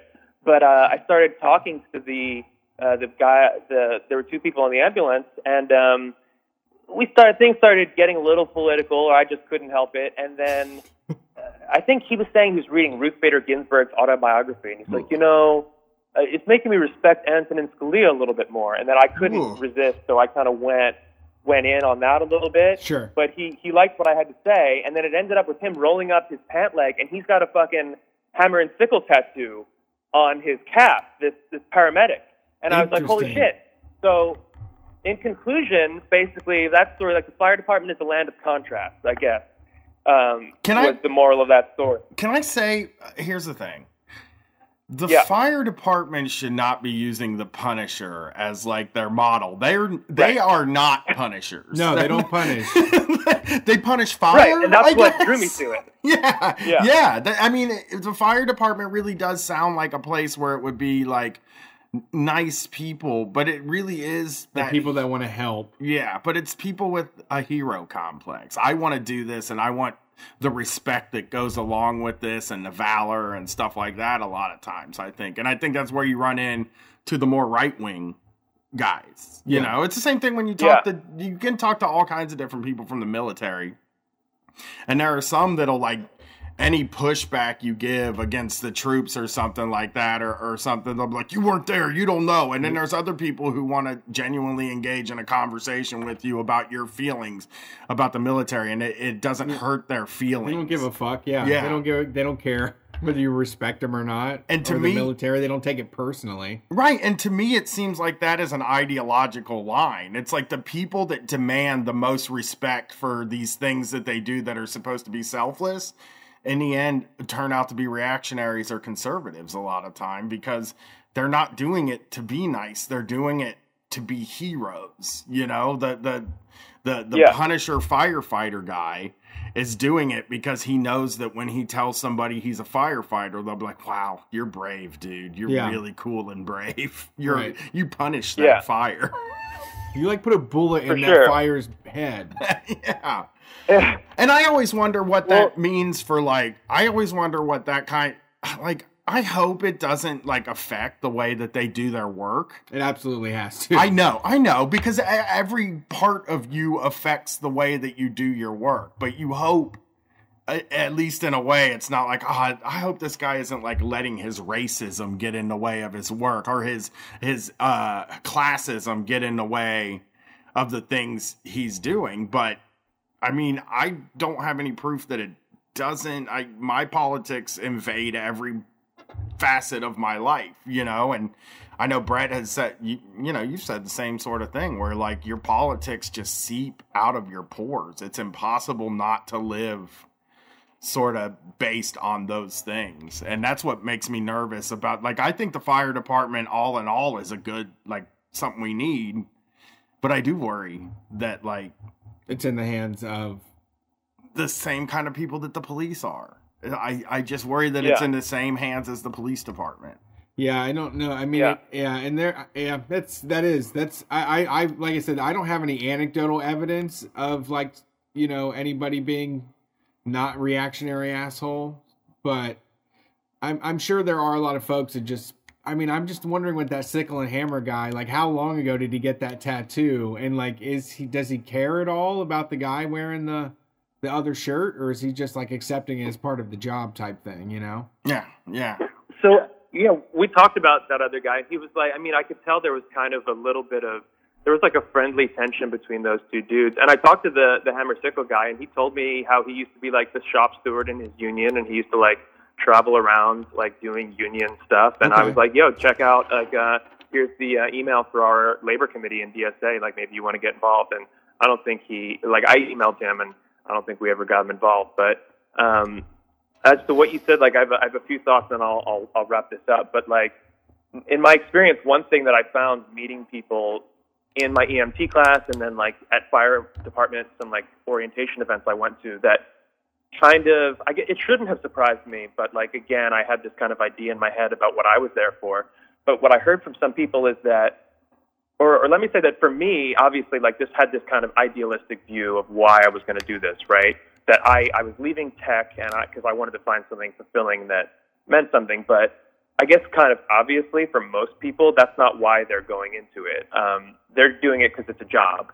And because they think, you know, there's good job security and, like, good benefits and there's good pay, and because it's exciting and, like, there's respect and there's, you know, people look up to you.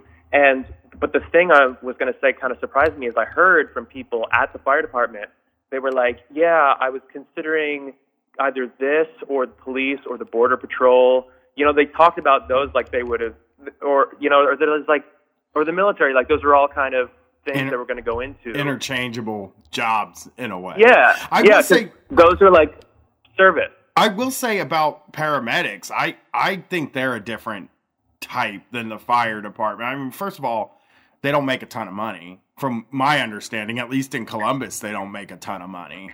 And like, it seems like something you genuinely do if you want to help people, because I mean, that's really what you're doing. You know, that like, that's the real deal, like driving the ambulance and helping people out. So I do feel like there's a difference between them and firefighters, on top of the fact that they don't get the same respect. They don't have a paramedic flag. You know, like they don't have a paramedic thin whatever. The fire department took their red line. Yeah, They're the Red Cross. Fire department got it. But yeah, that's interesting. I like that. Everybody we've talked to on this subject has sort of been on the side of like, maybe some of these. I mean, it seems like it is a job for kind of reactionary people, but it shouldn't be, and it would be nice if it wasn't. But that's who the government hires. That's like, we don't have control over it, you know? Yeah, well, and I think also there's something that happens to you when you do it. And I think this kind of speaks to, y'all were talking about like, well, why can't these people have more empathy for the people they work with? And this is something that I've been kind of learning as I went through this course and observed people, and it makes me uncomfortable, but I also kind of understand it in a way too. And it's when you're doing this stuff, and I'm speaking, I guess, from the perspective of an EMT or a paramedic, in a city like San Francisco especially, I think part of what comes across, or really, you know, is a lack of empathy.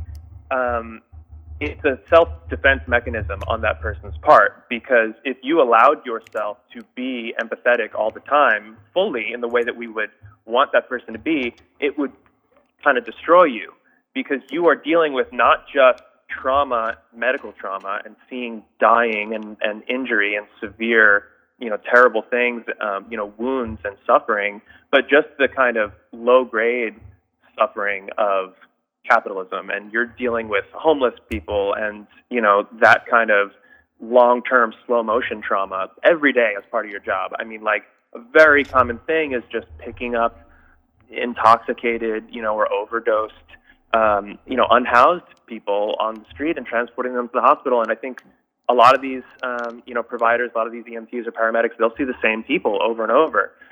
People who are addicted or, you know, unhoused and dealing with all kinds of things. And so they develop, it's kind of like this gallows humor or just this kind of hard skin about it. And it seems really shitty. Like, I definitely had ride-alongs with different people where I saw some people being much more, they felt more professional and more compassionate, and other people that seemed like kind of off-putting to me. And in our class, we really get told, you need to be a patient advocate. You really need to have empathy, and it's important. But you can see how if you did this, you know, day in, day out for years, how you would you start to detach from it, because it'd be really hard to see that kind of stuff. It was hard for me just like doing it for a couple of shifts. So I think that's kind of a perspective that being a little closer to it has helped me develop. You're right. No, I absolutely agree with you, because there's people I know that are nurses and that are the same way. That, I mean, you're seeing folks at like a very low time in their life, and this is something that costs a ton of money, and a lot of people aren't prepared for this. And so you're dealing with these really sad, gross, disgusting situations that have been wrought by our economic system, but feel very personal. Like, these fucking people are just never going to get it together. These people are just like, these people are fucking everyone else over, or, you know, the world is an ugly place when you're dealing with, you know, firsthand dealing with folks that are in a lot of trauma, you know. We're also like all human, you know, like Right. everybody's a human, and they have feelings. And like, if you see sort of the same thing happen to the same person over and over again, and like, I do this too. I'm not like a perfect person, but I try to be as understanding as I can. But if even in my personal life, if I see the same thing happen to a person over and over again, sometimes I'm less than empathetic about it. Sometimes I'm like, you know, you're never going to get better. You're just a fuck up. You know what I mean? And I don't want to be that type of a person. I don't like, that's not something I want to be, but like, that's how my brain, I guess that's how my brain works. It's something I've tried to really beat out of myself, like in the past, you know, 5 or 6 years, but it's just really hard to like, when you're dealing with other people, they all do their lives differently. And like, if they're not, if it comes out in a negative way, if the results of doing their life differently than you comes out in a negative way, sometimes you just feel like, oh my God, you know, this person, if this person would just do this, they would be better. And I'm tired of this, you know, but for sure, it's not the right way to be, for sure. But you would have to, I mean, I would imagine, I mean, and something Brett just said was like something we used to say a lot about they used to always have to remind us at the cable company, because my job was to fix broken cable. And I would always be like, God damn, man, like everything's broken. This system is completely destroyed and everything's broken. But that was because I only saw broken cable. I never went to somebody's house whose stuff was working. Like the thousands of people, the tens of thousands of people whose stuff was working, I didn't have to go to their place. So I just kind of assumed in my mind, it was like everybody's cable's broken. Every single person. I talk to 9 people a day, and you know what? All of their cable is broken. Right. You know what I mean? And that's probably you'll often hear stories of people who work like for the department, for like the State Department that hands out like food stamps and stuff like that. And you'll often hear stories from those people about, oh, I know people scam it and shit like that. And it's like, that's just, you know. Right. You found the couple. Yeah. You're heard going about 1 or 2 people. Yeah. It's going to happen every once in a while, and you're seeing it and you think it's widespread, and it's not. And it's just, we have like a real bad habit of generalizing, and also just, again, saying, I wish this person would do this the way that I do it, and then they would be okay. Yeah, should all over them. Yeah, yeah. Well, thank you so much for calling in, young Chomsky. Hopefully more people call in about this. It is interesting to think about. Yeah, yes, there's a lot to say. Yeah, cool. Well, thanks for taking my call and playing the tunes. And I will see you in Oakland. We'll be there. Right. Gonna be a big show. Yeah. Cool. Looking forward to it. All right. Yeah. The firefighter questions are crazy. It is something that I like. I'm genuinely curious of what the listeners think. I'm genuinely curious of what even people who would disagree with us think. I only know one firefighter, and he is a fascist. Right. You know what I mean? Right. So it's like, I don't know him well enough. And all I have in my mind is, you know, like I said, like sometimes the way you talk to troops. Like people who are in the military, like I know guys that'll just scream at me the second I say, well, like I don't support this, and then I know guys that are like, really, tell me why, and like want to have a conversation with me. So, for sure. All right, let's see who's on the phone here next. Thanks for calling Street Fight. Who are we talking to? Well, hello. Hello. You there? Hello. Yeah, can you hear us? What's up, man? Hey. Oh, hey guys, it's Terry, the firefighter. I couldn't have asked for a better setup. Are you really a firefighter, Terry? Yeah. Not quite that kind. I'm a wildman firefighter. A wild man? Wait, a what? Like a wild man, like he goes out there naked and he like, woo! No, he's a wildland. Oh, wow. He goes out there naked with a lampshade on his head and he fights the fire. He's a wild man firefighter. And I rake, and we rake the forest. Yeah. So he just turns on a hose and grabs onto it and lets it just fly around while it hangs on. Now I want us to make a TV show called Wild Man Firefighter. Just about like these wild party It's called guys. Emergency. It came out in the 80s. So, are you offended by the things that people are saying and we've been saying? No. So I spent, not last summer, but the one before, working in, it was like mostly like the Great Basin with the Forest Service and with a lot of the inmate crews, so they were kind of in the news lately. Right. And yeah, I don't know. I just wanted to talk about. I don't know. There was like some funny. There's this guy on the crew, on the inmate crew, that was there for fraud. One guy, and everyone else was there for in jail for Dewey's or possession. Oh, Jesus. So it's like they're paying these guys $2 or whatever an hour, and they're like dudes that are just there for a DUI. That's fucking crazy. Yeah, and I mean, we were making. I mean, you know, part of the appeal of that job is like we were making great money, and like they were there, like they were happy to be outside. Sure. But they wouldn't have chosen was this one point fighting fighters for $2 a day. Yeah. There was this one point where we requested them to a fire. My supervisor was in charge, and he knew they needed to stay on a fire to stay out of jail. So he would always call them first, and they always kept them on a fire for the whole summer. Because they always talked about hating going back or having it was hard to get out. But if they could stay on a fire, they got to stay out of jail. Yeah. So how long would that? How long was that? How long would that last? They would go out for up to 2 weeks, and then they could go back. They had like a base camp, like kind of actually near the town that I was staying at. Okay. For like up to like 2 or 3 months. And how was the base camp? What was the situation there? I mean, I didn't, we didn't go there. There were 2 COs with them. We mostly hung out with the COs. Okay. The uncool guys. They were cops. Yeah. So how do you feel about because I mean, most of the callers have said, that there's like a reactionary sort of vibe in the fire department, and I've said things because the people that I know, the only person I know that's a firefighter has that kind of politics too. And what has been your experience with like working with people in that field? So I think the municipal departments are a little fashy. I got to agree. There's definitely that type that you've called out. Mm-hmm. But then there's like all these private ambulance services, and those guys are mostly like drivers, and they're just like really working class. Yeah, they're making like what? And I so think here they're making when like you're talking about $12 an hour here in Columbus. Yeah.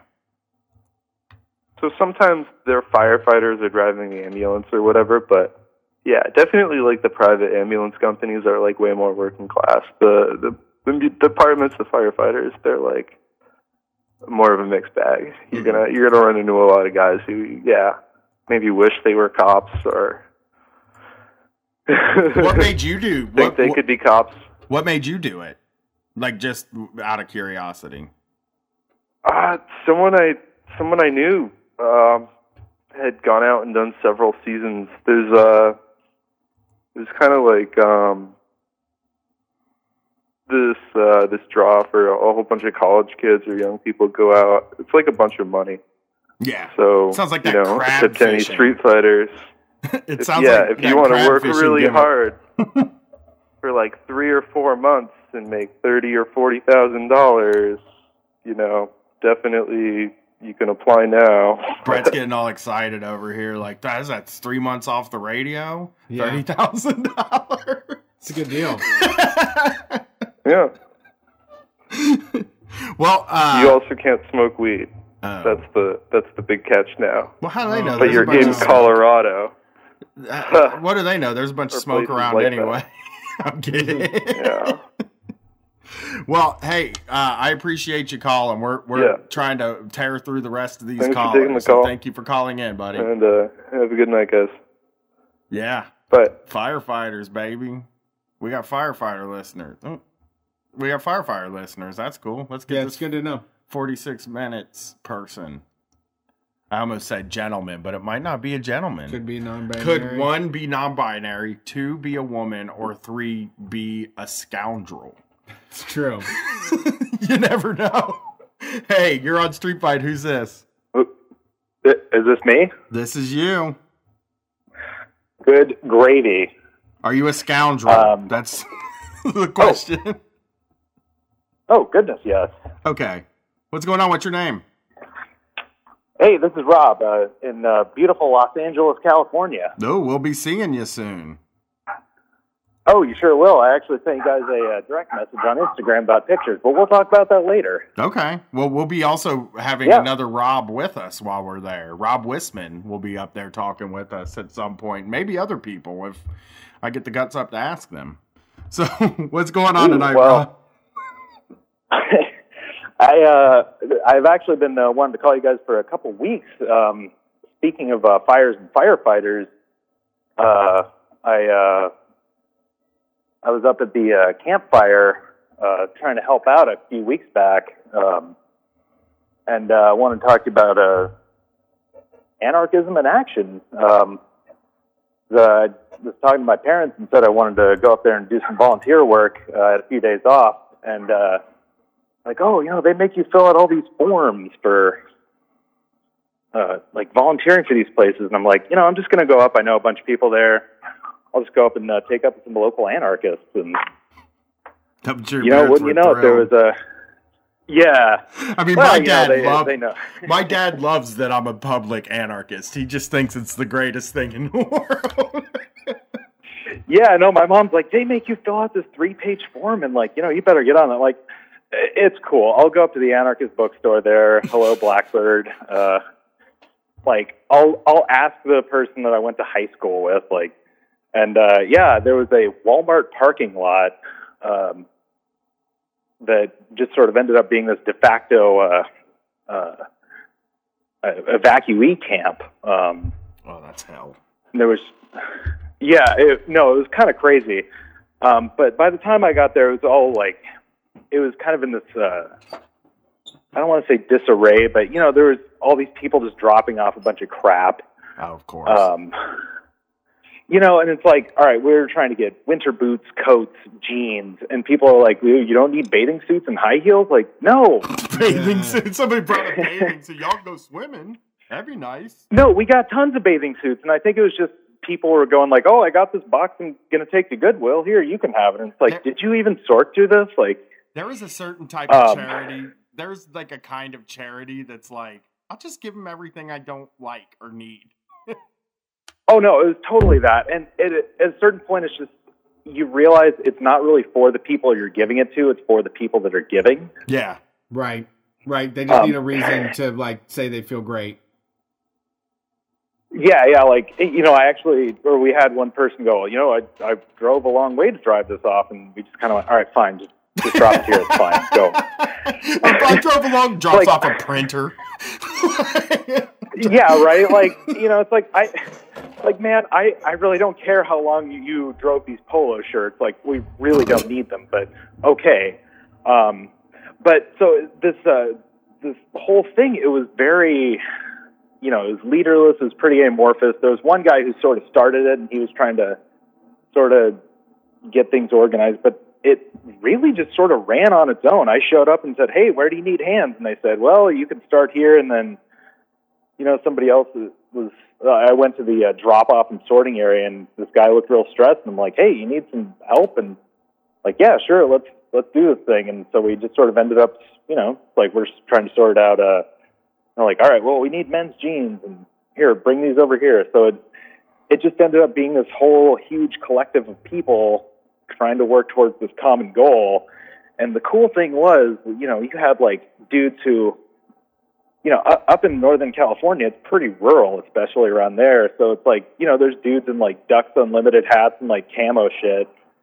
And, here's me like a full on like, anarchist commie dude, like working together. And I was really inspired by just how like absolutely normie this all was.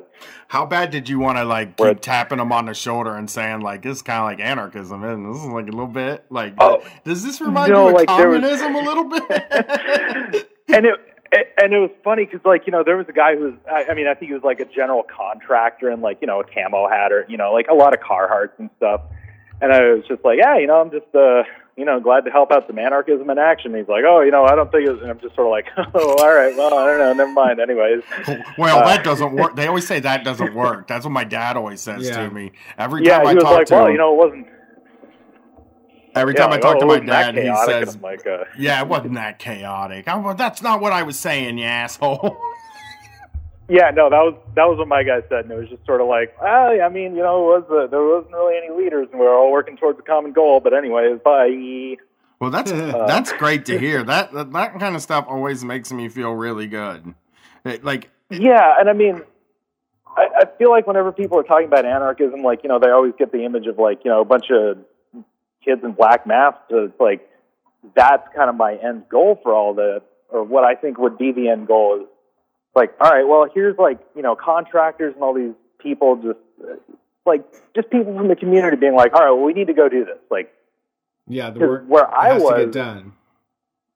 Yeah, I mean, it was an absolute imperative because where I was it sort of ended up being the dregs of these areas because you look up and you see Paradise and that's it's about 25,000, 30,000 people, but in Skip Magalia, Sterling City, Yankee Hill, Berry Creek, all these tiny little towns that pretty much only exist on a map, and you get all these people out there. Sorry about the jet if you can hear that. You get all these people out there who, I mean, they live up there for a reason. And I saw a lot of 1,000-yard stares and people who are just not really good at dealing with society. And it's that's why they live up in the hill. Sure. So, and that was kind of the people who ended up in that camp, and they're just sort of they didn't really know what to do. And, people oh, I need some jeans from my husband. He's a welder. He needs to go back to work. And it's guys, your house burned down 3 days ago. Is there, he's got to go back to work? It's right. Yeah, sorry, that's how it is. Yeah, that does suck. Your so, whole house can burn down, and there's somebody saying, when are you going to be back at work? When do you think you're going to be able to make it back in here? You don't have that many sick days. When are you going to have to cancel your vacation this year? Yeah, I'm afraid this is going to count against you. Yeah, and I mean, that was the crowd I was interacting with, and it was tragic because it's man, these are it kind of reminded me man, I kind of grew up in the holler.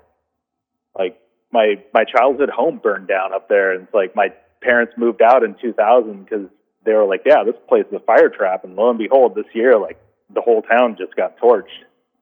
Yeah, God damn. Sucks. So, well, yeah, it's been a trip. Yeah, that is scary. It's good to hear that there's good things arising out of it, though. I mean, that's people get together and do the right thing. They didn't automatically turn into a civil war or anything. Yeah, and I mean, there's folks up there Cesar Sanchez, Molly, you guys those folks are doing amazing work. Safe Space up in Chico. I mean, I know they're getting a lot of heat this year because there's just so many people who have been displaced, and the existing community's really pushing back. There's a lot of shitheads up there too. So those folks really need a lot of help. Well, thanks for the update, man. We appreciate it. Yeah, sure thing. Thanks for taking my call. Not a problem. We gotta get the rest of these calls and then get the hell out of here.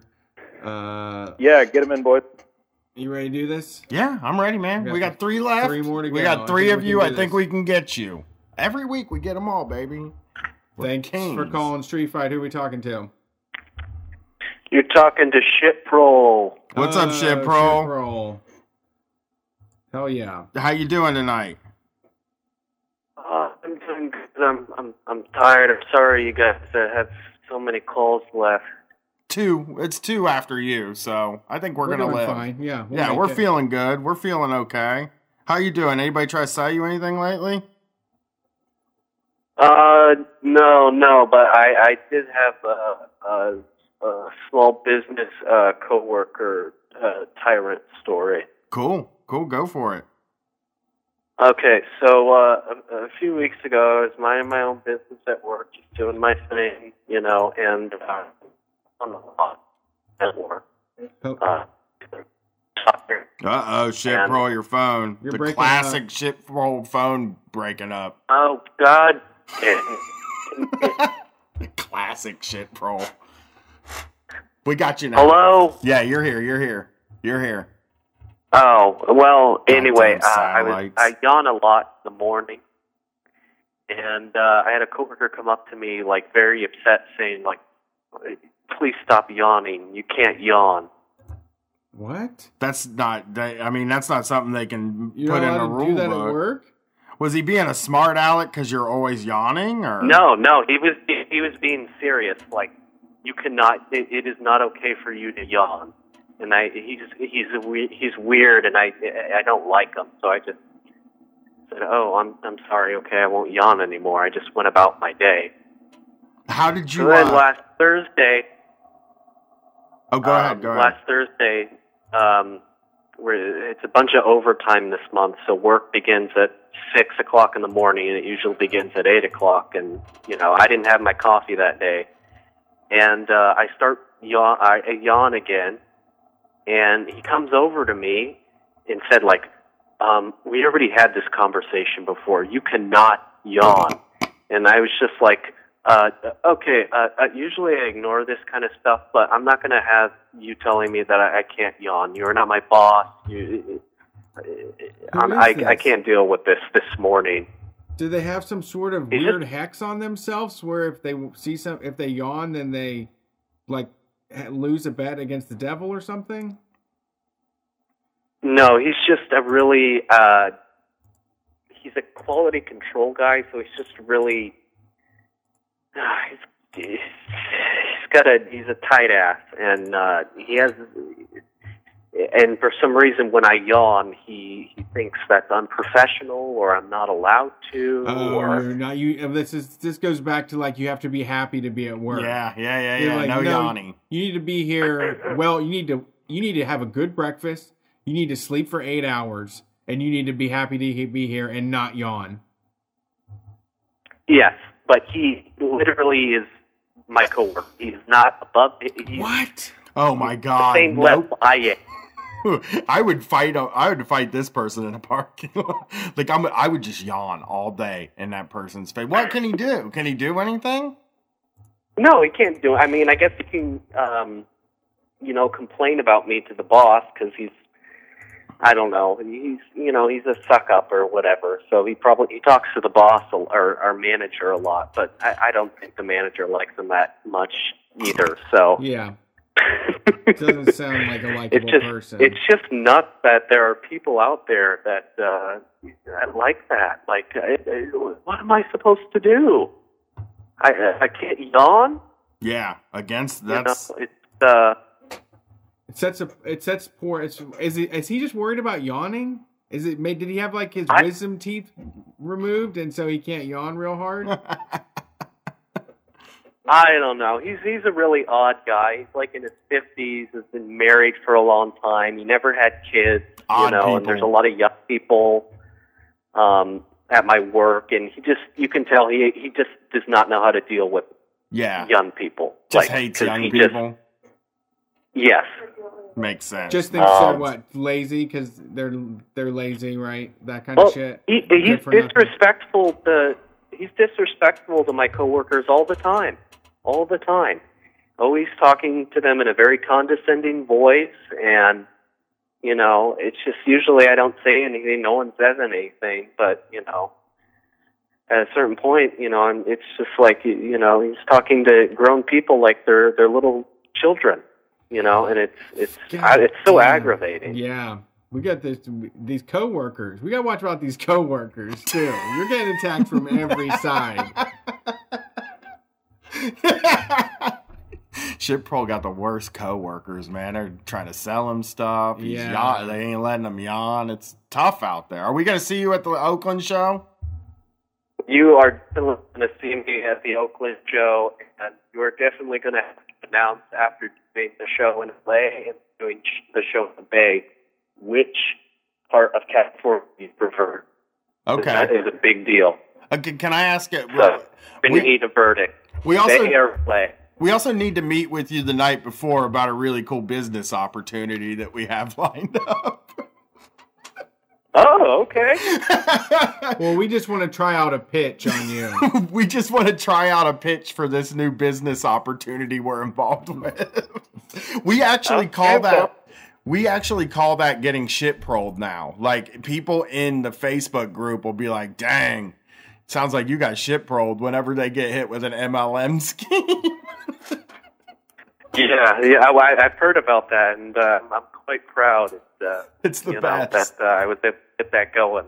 You're a nice guy. It is an actual, that should be in one of the Street Fight stories thing, is the shit proll getting shit prolled story, because that is like, of the calls that we take on the show, we've taken some crazy calls, and I love them, but that call will always make me laugh. Like, we like shorten it up real quick for the listeners. Basically, a guy told shit proll to meet him at a store. He was going to try out a pitch for a new kind of insurance for him.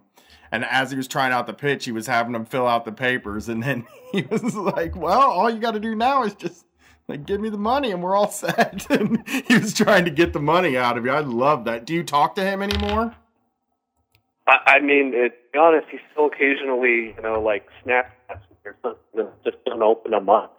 So, I have a few months worth of Snapchat from them that I just have never opened up. So. Well, hey, buddy, thanks for calling in. We're going to get these last two callers out of here. All right. Good night, guys. Good night. I love that guy. Yeah, his phone. He's getting into something. He needs to buy one of those TV antennas for his phone. Really get a sat phone where he's living. I'm worried about my phone service when we're in Oakland. You're on Street Fight. What's up? Oh, hey guys. How you doing? We're great. We're doing good. We're almost off work. Yeah, about to get off. Yeah, don't want to keep you guys up too late. I'm also in Columbus, so we're on the East Coast time zone here right now. So. Oh, yeah. Yeah. We're big boys. I get to sleep till 2 tomorrow. What's going on tonight? Oh, well, see, I'm part of the bourgeoisie because I graduated from Ohio State today. So. Well, I graduated from Ohio State, too. I am also part of the bourgeoisie now, but I did. Yeah. But I'm one of the PhD students that, like, you said before on like your call-in shows that you don't understand why PhD students listen to you guys and stuff, but I just love that shit. So it is wild to just think about somebody who like is a special. I don't know, like PhDs are doctors, and we think of them as smart, right. And they listen to me and Brett, just a guy with a bachelor's degree, and another guy that's like just smart dude, really. Yeah. Just street smart from the School of Hard Knocks. Hey, you're a Reynoldsburg High School graduate. That's buddy. True. Don't you let them take that away from you. You were a purple pirate or whatever they were. Yeah, the Pirates. The Raiders. The Raiders. That's what it is. Just stealing a name. Like, yeah. Come on. The Raiders. So what's going on tonight? The Raiders were the best team. How you feeling tonight? You partying? Oh, well, yeah, I've been partying. And then right now I just have old Star Wars movies on mute on TNT, as hot couch guys do. So, so we're all doing good over here. But I called in because you guys were talking about paramedics and firefighters and like how there's different like sides to every story. And like basically working in the lab I work in, we have a bunch of engineers who pretty much I would say are basically chuds in my view. Because they always tell me that like the stuff that we're working on is going to be used in bombs eventually anyway. Even though what we're working on is like the FAA model to make sure like the blades that come off of a Southwest engine don't like puncture the fuselage and you die on a flight. Mm-hmm. Right. Like that's what our research is through. But they have like friends who work at Raytheon and stuff like that. Whenever I try and have conversations with them, it's always like, well, if you don't do it, somebody's gonna do it. No. And like that's just their view of shit. And it just makes me mad all the time. And I always like try and point out the other side of a view. And they're like, well, I don't think most engineers think that way. I'm like, what are you talking about, man? It seems like to get to engineer, you have to. I mean, I know that there's a lot of them that are like the logic dudes that are like, just everything. Because I've said this before, but I took a course called Labor and Society. It was a sociology of labor course, and it's a requirement for the business school. And there's always also some like engineer type people in there, and their politics were, I mean, their opinions were really, really wild to me. Like some of them were just, like kind of this, I don't know, very inhuman feelings, like very much like we're going to take all of the things that make humans unique and we're going to not think about those things because like, you can generalize the behavior of a group of people, but it's kind of chaotic and there's like, we're all so different. We're all like, we have different motivations and different things that run us. But I think a lot of times when people get through like the hard science STEM, a lot of times I think that they don't spend enough time like sort of beating that into you in school that like, look, like, cause like people that work in logistics and stuff. I just remember like this course was a lot of people that were going to be doing logistics, right? Which is kind of a STEM sort of thing. It's in the business school. Right. And it takes all the humanity out of it. It's just numbers. That's what it is. Yeah. So. And they think that, I mean, and they're told that to be fair too. It's like probably when you go to class, do they say that? Like, well, humans are hard to understand, but numbers are easy to understand. And it's like kind of beat into you. Cause I did sociology. And I was always sort of shocked with like the STEM people and the business school people that came over to take sociology courses with us, because you always have to take a few. I was always very shocked at their opinions, because it oftentimes sounded like really cold and really heartless. No, I agree with that 100%. And like, to further your point about it just being like STEM, like your first 4 years, you take some sociology classes or like classes in the arts, but it doesn't matter until like you only take an engineering ethics class the last semester that you're there. Like, so like that's the last time that they're actually going to even talk about humanity to you, is like at the very tail end of what they've already beat into you before then, which is just like it's set laws, it's set structure, like that's what you have to do for STEM stuff, but you lose like all the humanity when you don't actually like transfer it to like your actual work. And the thing, like I saw my dissertation, you have like all these people sitting on your board and they're all from your department, and then the grad school like sends over one representative, which is always from the humanity. And like basically I presented for an hour, and then an hour after that they just ask questions about your research and everything. And she was the last person to ask a question. And like after we had talked for 2 hours about everything else, and she's a linguistics teacher, so she asked like, so you do all this in the lab, how does this like relate to everybody at large? Like how does this relate to humanity as a whole? So it was like a whole, it was the first question that actually brought any perspective to the entire conversation.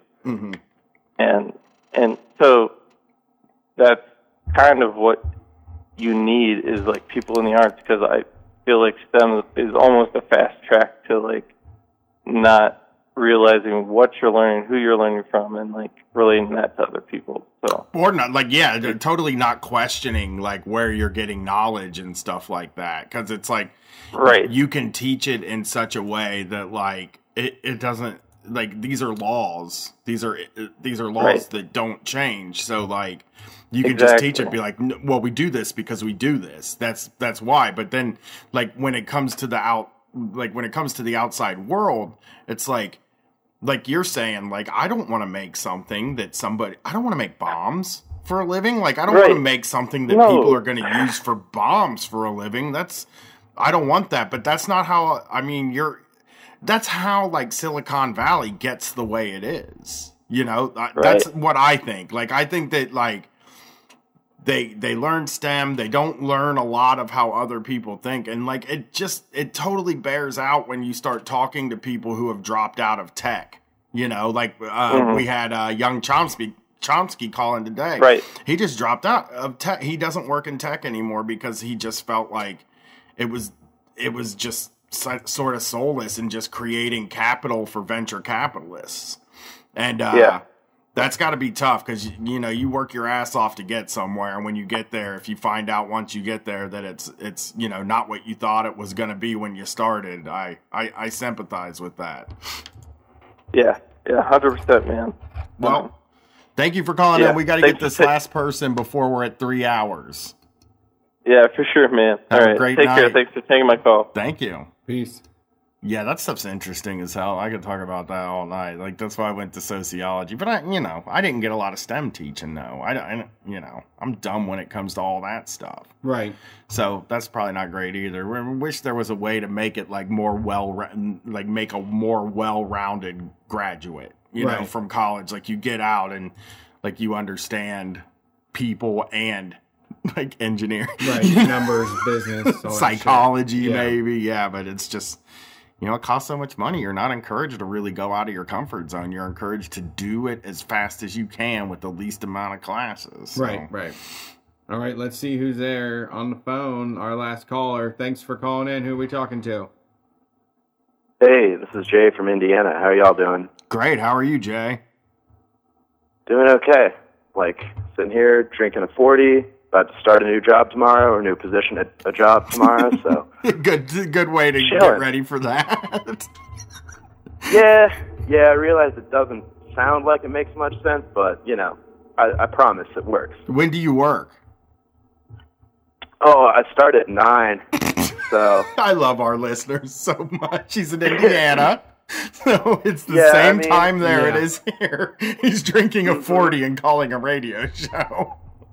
Well, I've only drank 140, so, you know, we're good. Oh, only one. That's not a big deal, you know. I know a lot of people I know a lot of people that can just drink 140, but I will say that there are times where 140 will still get you. My wife got real hungover last week and real trashed off 1.5 of those rosé, like cans of rosé and bubble water. Yeah. She was hell no, but like hungover. Those things will sneak up on you. Like, I used to drink a lot of Lime-A-Ritas, and oh yeah, I did too. Cheap, $1 for those. Not really into the craft beer scene, are you, Jay? No, I am not. I drink hams usually, so I'm a hams person myself. Brett, you do hams ever? Hams isn't bad. Where did I have that at? Probably one of the bars we played. They got it at Kroger's. I don't think we have it in Columbus. I don't think I've ever seen hams in Columbus. I think I had it in Wisconsin.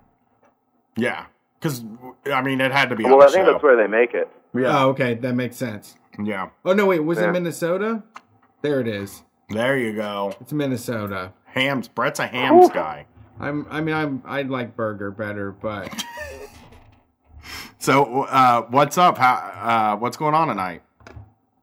Well, I just wanted to call to say, so tomorrow, or I guess today, December 17th is International Day to End Violence Against Sex Workers, which, like, all the sex workers I know are, like, the dopest fucking comrades in the world. Yeah. And, like, the last year has been fucking really tough for folks that do that job. So, like, just, like, solidarity for all the sex worker comrades out there, because they're pretty much the best folks. And I was wondering if I could plug, like, a few things that are stuff that's, like, direct mutual aid to sex workers. Absolutely. That's perfect. Yeah, go for it. Sounds great. Good way to end the show. Fuck Doing something good. Yeah, for once. Yeah. So the first one is SWOP, SWOP behind bars. They got a web presence. All Sex Workers Go to Heaven is another one. And the one that I'm, like, embarrassedly maybe not going to pronounce right is Lysistrata, mccf.org, which is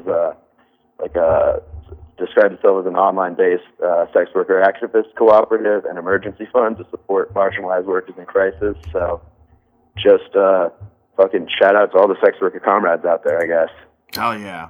Yeah, we should do more stuff. I mean, we had Kitty Stryker on to talk about it. I think we're going to do a show soon when we're in LA with that focuses on some of the sex worker stuff, and I'm insanely nervous about it because they're probably going to try and make me talk about my penis. So. Oh, you're peeing? My wiener. Oh no! I know. No, that's the worst. Don't listen. Not your peeing. I don't know about that, but like I wouldn't want to do that either. It makes me nervous. Brett is over. Brett's like, hell yeah! I finally get to talk about sex. Yeah, I don't on ever a really microphone. get to do that, but I have Finally get to post your hog. gross jokes to share. Yeah, he's gonna go for it. Well, hey, for real, thanks for calling. That is a great way to end the show, and solidarity to sex workers too. Absolutely. Damn right. Y'all have a good night. You too. All right. Thanks for listening to Street Fight Radio. That's the show. If you want to find more, we got plenty of bonus content over on Patreon, patreon.com/StreetFightRadio. The central hub to find everything we do is StreetFightRadio.com. All the links and everything else you need. And that is the show. I'm Brett. He was Brian. Peace.